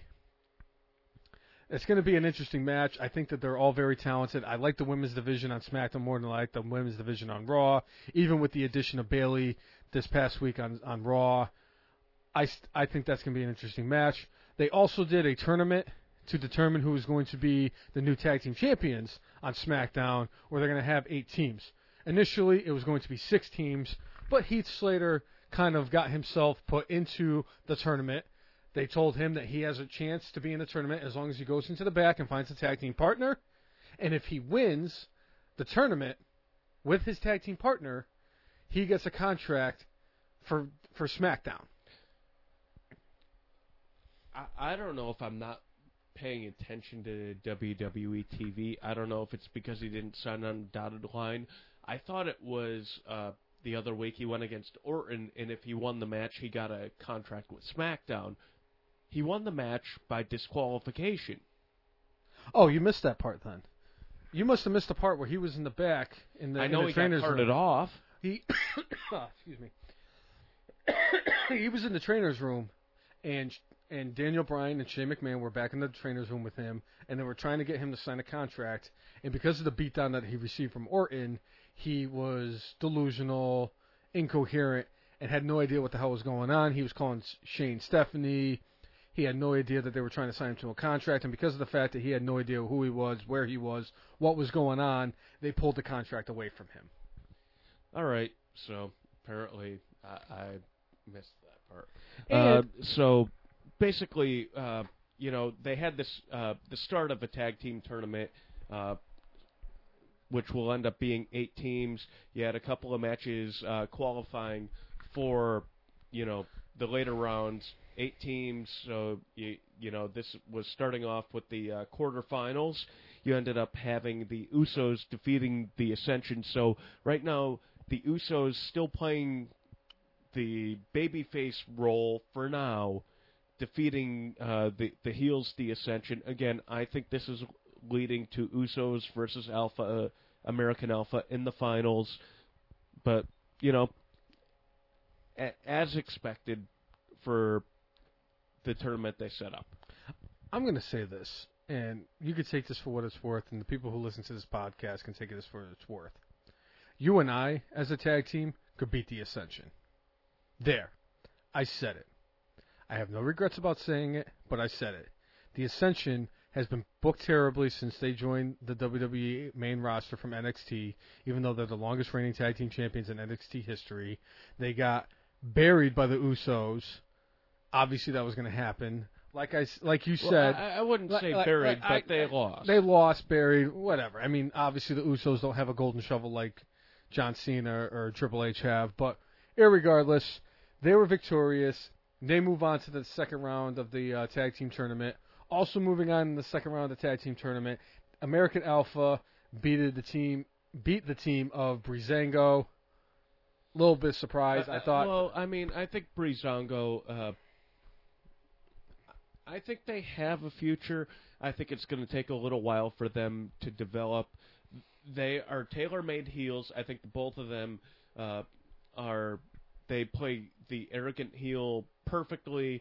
I think, the little touches like them having the selfie stick and, having the fur selfie stick and the fur boots and all that stuff. Very annoying stuff. Awesome. Oh, I agree. Both fine in the ring, but right now is not their time. Their time will come. They just need a little bit of time to develop the persona and really to get over with the audience. The right choice was made. They've made a big deal out of picking American Alpha, bringing American Alpha up, American Alpha winning. Again, I see this as a more or less two-team tournament. It's going to be Usos and American Alpha. Both went through this week, and that's going to lead to 4 more teams coming up in next week, and then eventually at the pay-per-view in a couple of weeks, that's when we're going to crown our new tag team champions. I wanted to bring up the 4 teams that are going to be still competing. The fact that it's going to be Mojo Rawley and Zack Ryder, a.k.a. The Hype Brothers. The Hype Brothers will be going up against the Vaudevillains, whether they're going to be woo-woo-wooing it or if they're going to be coming from the bygone period. It should be an entertaining match nonetheless. I'm pretty sure that we're going to see the Hype Brothers win that. I think it's going to be the Vaudevillains. Nothing against Zack Ryder and Mojo Rawley. They're starting to become one of my favorite tag teams in the WWE now, which there is a spot open because of the departure of Bubba Ray and Devon. But I think the Vaudevillains take this one over the Hype Brothers. All right, and then we have the team of Heath Slater and Rhino, which Rhino who gored the hell out of Heath Slater the other week, decided that he was okay with becoming part of a team with Heath Slater. I don't know if it's because he wants to have Heath Slater and his kids have a very nice above-ground pool. Maybe he's trying to get votes from the people in the state of Michigan, because I know that he's running for a political office in Michigan. He is. So maybe he's trying to just earn, maybe if I team up with Heath Slater and me and him win the tag team titles, maybe that can help us get some votes in Michigan. Well, I mean, again, Heath Slater, entertaining dude. He's been at the bottom of the card for a while, and I don't foresee them getting very far. Maybe they win a match, but... Did you hear who their opponents are going to be? Rumor has it who their opponents are going to be in the first round. I've heard supposedly there's a team from somewhat bygone era coming back. From the Attitude Era, perhaps? Allegedly. Is it the Headbangers? Allegedly. Oh, my God. I'll tell you right now. I know that I named my mark-out moment for this week, but if it's Mosh and Thrasher going up against Heath Slater and Rhino on Tuesday, you can pretty much etch in stone that the Headbangers return to Tuesday Night Smackdown. Don't give me that look. Will be Bobby the Brainless's mark-out moment of the week. I fucking loved the Headbangers. I have their action figures in my room. I loved Mosh. I loved Thrasher. They had such a badass entrance. They just wore attires that really, they just didn't give a shit what anybody thought of them. With the skirts and the ripped up t-shirts of those heavy metal bands, and they had the face paint and the bald heads and the piercings and the tattoos. The guys were great. I loved them. They were one of my favorite tag teams. They were, to me, what the Dudley Boys were before the Dudley Boys got there. That is the Headbangers for me. I really do hope I get to see them. Even if it's for a one-night gig, I'm just really excited about the fact that the Headbangers potentially are going to be the opponents for Rhino and Heath Slater? Should be interesting. Again, it's quote-unquote the new era. It'll be Heath Slater and Rhino going over. Can I make a bold prediction right now, or should I just wait till next week? Do it now. My prediction for the tag team tournament for SmackDown, for the first ever SmackDown Tag Team Champions, Heath Slater and Rhino will win the tournament. All right. That's my long shot. 85-1 in the Kentucky Derby, pays a good amount of money type of deal. I'm calling it right now. Heath Slater and Rhino are going to win that. Okay, Heath Slater's going to. What are you trying to say? I'm trying to say you're picking out of your ass right now, but it's what the hell is that got to do with Michelle? She did that at the Kentucky Derby, and she won. She won. Okay, fair enough. I have no idea what the hell you're talking about, but that's okay. Right. Right? Right. Are you right? Right. Right. Bing! All right, so we had a match to establish who is going to go against Dean Ambrose in the SmackDown pay-per-view coming up in a couple of weeks. We basically, AJ Styles was already in the match. Shane McMahon came out and said, hey, look, you're already in the match. Dolph Ziggler and AJ Styles had a little bit of a beef going on. They were beating each other up throughout the show. Shane more or less said, all right, you guys are going to have a match against each other. If Dolph wins, Dolph will be part of a triple threat at the next pay-per-view. Well, you know what? They had a really good match, much better than the Ambrose and Ziggler match at SummerSlam. But in the end, AJ Styles, again, going over clean, going over strong, and, heading, I think, towards his first WWE Championship reign. I thought it was great that the fact that they had Dean Ambrose on broadcast for said match to determine who was going to be the contender. It looked like no matter what was going to happen, AJ Styles was going to be in that match. If he had won, obviously it was going to be a one-on-one match for the title. And obviously, if Dolph Ziggler had won, it would have been a triple threat match. But the fact that Dean Ambrose was backstage wearing a Mohegan Sun shirt, it really did kind of tug at the heart. That was the first time since I moved to Virginia that I felt homesick, that I saw Dean Ambrose, my boy, wearing the Mohegan Sun shirt, a casino that I used to frequent quite a bit when I was a young lad, and donated thousands and thousands of dollars to the Mohegan Sun Fund. But, like you said, it was a great match. AJ Styles won clean. Dolph Ziggler kind of took to heart AJ Styles going backstage before SmackDown even started.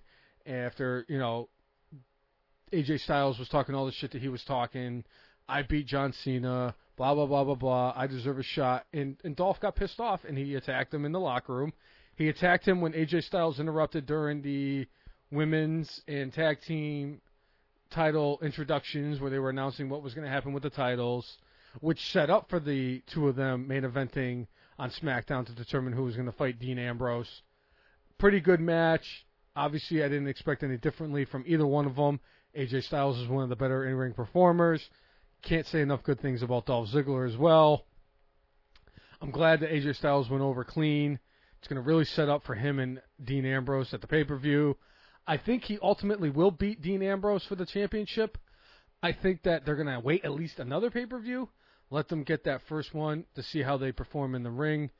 Whatever the pay-per-view is going to be called in October, whether it's Halloween Havoc or some other stupid thing like Bad Blood or Hell in a Cell, No Holds Barred, Oktoberfest, whatever the hell they're going to call it.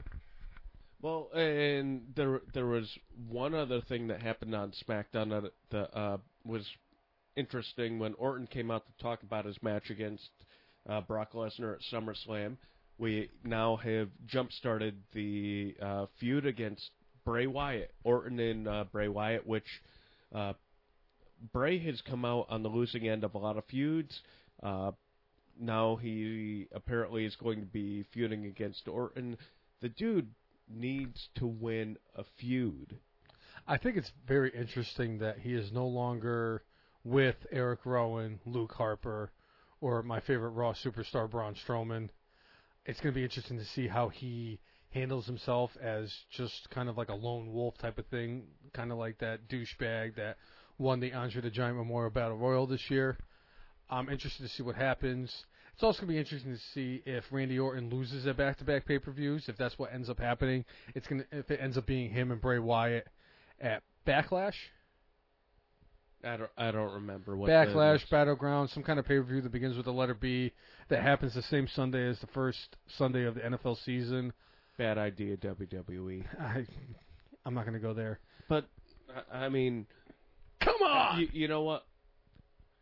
For Bray Wyatt, this is a good high-profile match, and it will help raise his profile overall, but he needs to win one of these. You know, when he had his feud with Cena a couple of years ago, he won one match, and that one match was such freaking, like, he had help from both the guys in the Wyatt family, and then he had a kid singing to John Cena. He's got the whole world.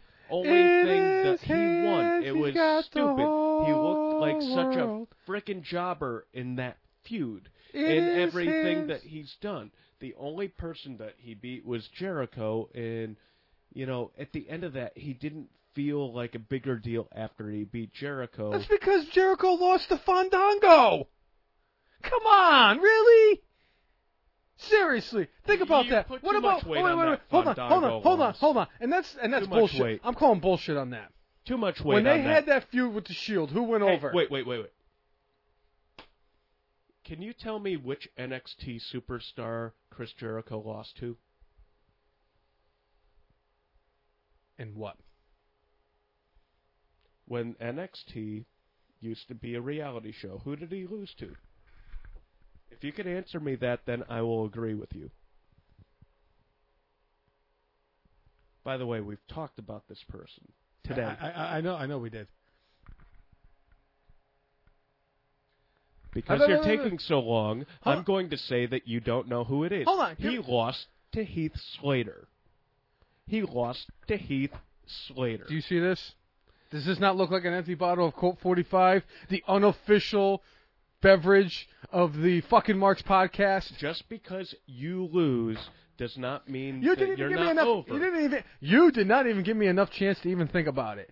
You know how many? You know how hard. Need to think about it. Do you know how hard it is to break through this freaking layer of malted hops and bong resin? Do you understand? Do you really understand, there, Jay? I don't think you understand. Have a drink.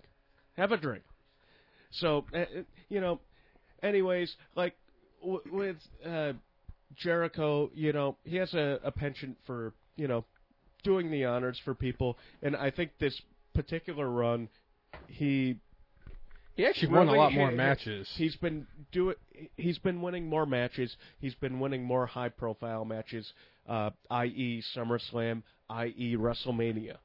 Yeah, he definitely shocked the world by beating AJ Styles at WrestleMania. And I'm still, to this point, I could stand on the tallest building or the highest mountain and scream at the fact that it should have been John Cena versus AJ Styles at WrestleMania, but we're never going to know because of the fact that Cena was injured for WrestleMania. So, obviously, they needed to bring in somebody. They had a great match. Obviously, we're getting off topic again, but you know, just in general, the topic of Jericho, I think always tries to do what's right for business. So he's a constant professional. Exactly. I love the guy. That explains to me the Fandango thing. That explains to me the Heath Slater thing, because when he lost to him at NXT, if you read like his last book, he talked about how he was pissed off that he had to lose to Heath Slater. He went to Vince McMahon and said, "I shouldn't be losing to this guy." And Vince went up to him, "Well, you're a heel. Nobody's going to remember this in 2 weeks."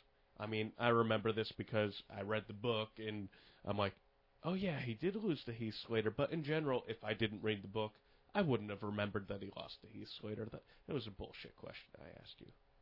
You're just trying to make me look bad, you son of a bitch. Absolutely. All right, so before we completely get off track and start ADHDing and riding bikes and flying kites and all that shit, we've been off the rails for a while. I blame it on sleep deprivation and alcohol Blame it on the consumption. rain. Yeah, blame it on the rain.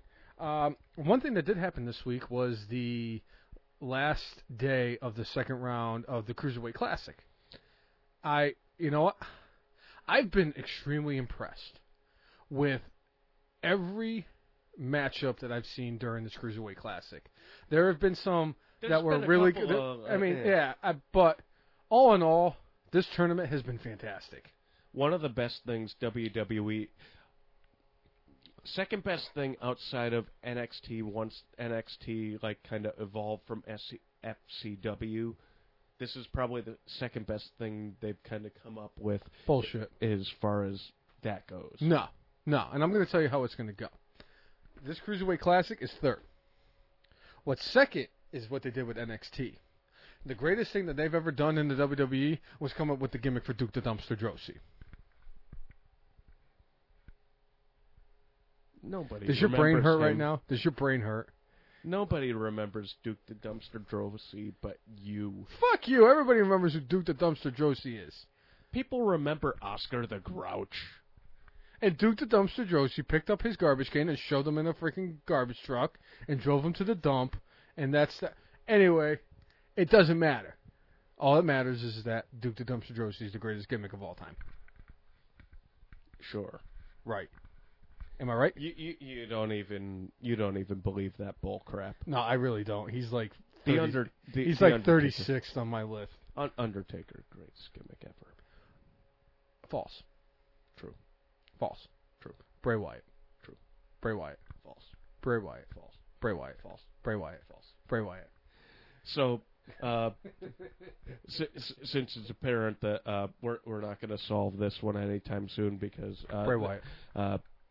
That answer won't come for many years down the road because Undertaker has had a far longer run than Bray Wyatt. First ballot Hall of Famer.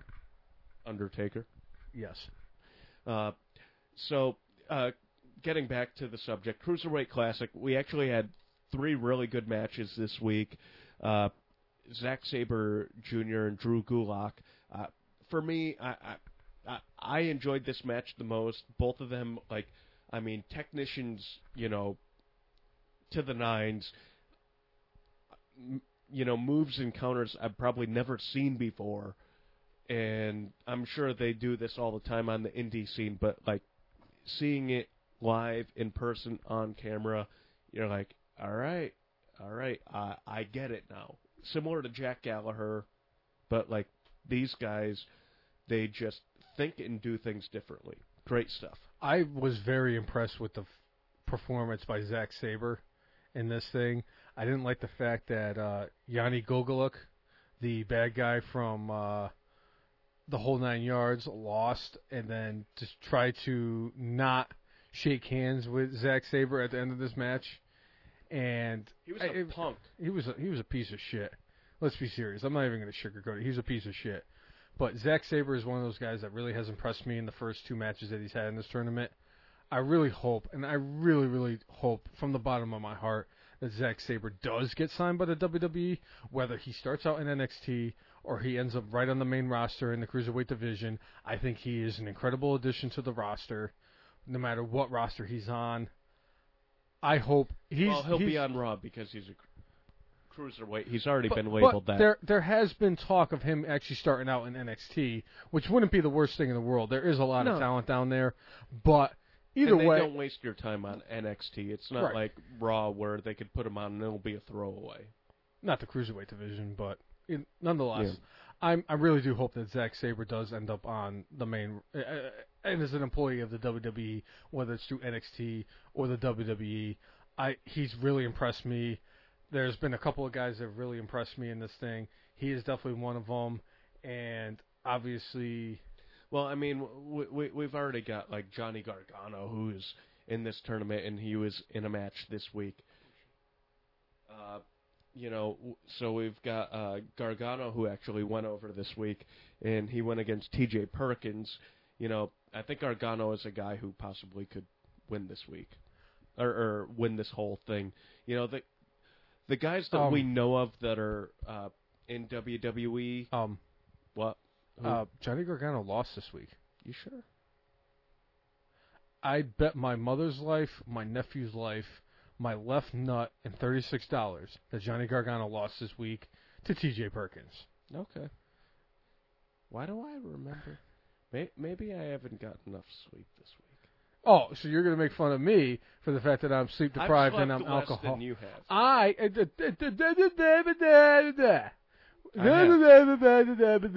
Good for you. I'm glad that we're having a pissing contest again. You know what? After this podcast, we are going to go in the bathroom and see which one of us pisses better than the other one. No homo. And I just wanted to be put out there that Johnny Gargano did lose to T.J. Perkins. And T.J. Perkins has been another guy that has been very impressive to me during this tournament. He looked really good against Johnny Gargano. They had a great match this week. Johnny Gargano, you know what? You say what you will about how Finn Balor had an incredible match considering the fact that he had to pop his shoulder back into place. Johnny Gargano wrestled with a bad knee that he suffered during the fog is lifting now. We finally broke through the wall of malted hops to finally get to remembering what happened. They worked the knee and he put the knee bar on and he tapped out. The whole, like, even with him running on the apron outside of the ring and doing that flip on T.J. Perkins, like, even I marked out on that one. They told a great story. Again, the fog is now lifted. I remember now that, like, he had the knee problem and he kept on doing stuff where they're like, why is he doing that? And, he was putting in the offense he normally did, but it was, to the detriment of his own body. And Daniel Bryan was definitely sounding like a Boston Red Sox announcer, where he just kept on bringing up the same shit over and over and over again, and then the exact opposite of what he was hoping actually happened. Thank you, Dennis Eckersley and Dave O'Brien. Regardless. But, either way, they had a great match. I thought that the two of them were very, very entertaining in the ring. I was very impressed with T.J. Perkins. He's a guy that's really won me over the first 2 weeks, or the first 2 rounds that he's been a part of during this tournament. Very gifted, talented individual. Love to see him in the WWE. I heard a rumor that he's one of the 4 guys that have actually signed out of this tournament to be part of the Cruiserweight division on Monday Night Raw. I think that's a great addition to him. A great addition of having him on the roster. I think the sky's the limit for him. He was the youngest superstar to be performing at New Japan when he was there at the age of 18. So obviously, if they feel very highly about him, WWE should feel the same way about him. All right, so we have Perkins, who's moved on in the tournament, and then we had Rich Swann, who I still think is kind of his character, or at least his dance moves, are the love child of Too Cold Scorpio and Das Wunderkind, Alex Wright. Ooh, Flash Funk. And he went against Lindsay Dorado. They had a really good match. Lots of high-flying stuff, good pace on it. And no strangers to each other either, by the way. They wrestled against each other quite a bit in the independent circuit. And I think that was great. I think that really helped the two of them have a fantastic match. So many counters to, each move. Oh, this was, of all the days, they've had some really great matches. I know that you've been talking about Gargano and Ciampa having such a great match in the first round. Still my favorite, but for a day that they've had during this tournament, this day might actually steal it because it was 3 tremendous matches. Everybody who won deserved to win, and each match that they were part of was an exceptional match. Very, very, very good. Story. And the story was great. The T.J. Perkins story was good. The Rich Swann story really tugged at your heart a little bit. The Zack Sabre, same thing. Really good story. I think that they're 3 very talented individuals. 2 of them are definitely are actually in consideration or already under contract with the WWE. 3rd guy hopefully will work out in the end. Really excited about how the Elite Eight of this tournament is going to turn out. There's a lot of talented guys in this. It's going to be interesting to see how those guys, go up against each other with the other 5 competitors that are still in this tournament, and who ultimately wins this tournament. Well, we'll see what happens going forward with the different guys that they have. I forget which matches that we have this coming week. Are they done the semifinals yet? I think the finals are in 2 weeks. Yes. Oh, no, 3 weeks. And they've got an interesting trophy, because there was a little bit of question of if the winner of this tournament was going to be the new Cruiserweight champion on Monday Night Raw. They're going to just win a trophy, and we'll see what happens as far as what they do with the Cruiserweight division on Raw. So they've at least kind of answered that question. I found it interesting, speaking of the trophy, sorry, I didn't mean to interrupt you or anything, but I thought it very interesting that they had the guys from Orange County Choppers, I think it was, are the ones that actually designed and made the trophy for the Cruiserweight Classic champion. The trophy looks pretty badass. I would love to win a trophy like that. It's not the number 1 trophy in the WWE I would love to win, but we'll get into that another time. But I'm excited for the last 7 matches that are going to be part of this tournament, with the last 8 guys still in it. Interested to see who ends up ultimately on top. I think it's anybody's ball game at this point. There are some guys who have a better chance than others, but I think that it's still pretty wide open with the last 8 guys in this tournament. Well, I think the odds-on favorite is still Ibushi, and I think Ibushi is purposely holding out on WWE to so he could kind of he's improving his negotiating position by holding out on them, and so we're going to wait until the very end to decide whether or not he's going to be a full-time WWE guy.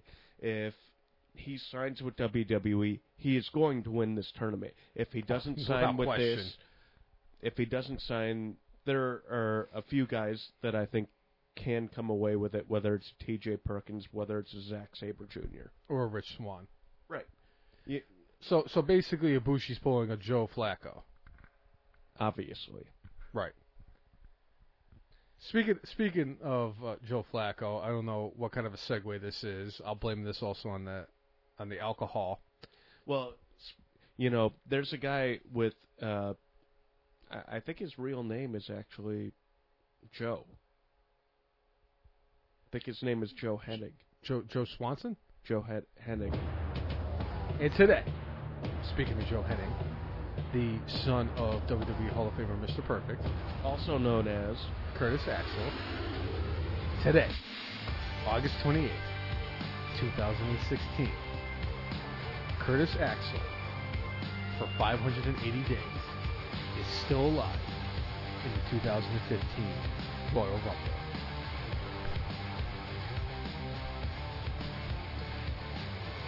And on that note, I'm Bobby the Brainless. I'm Ja Rule. Thank you for listening, and live long and prosper.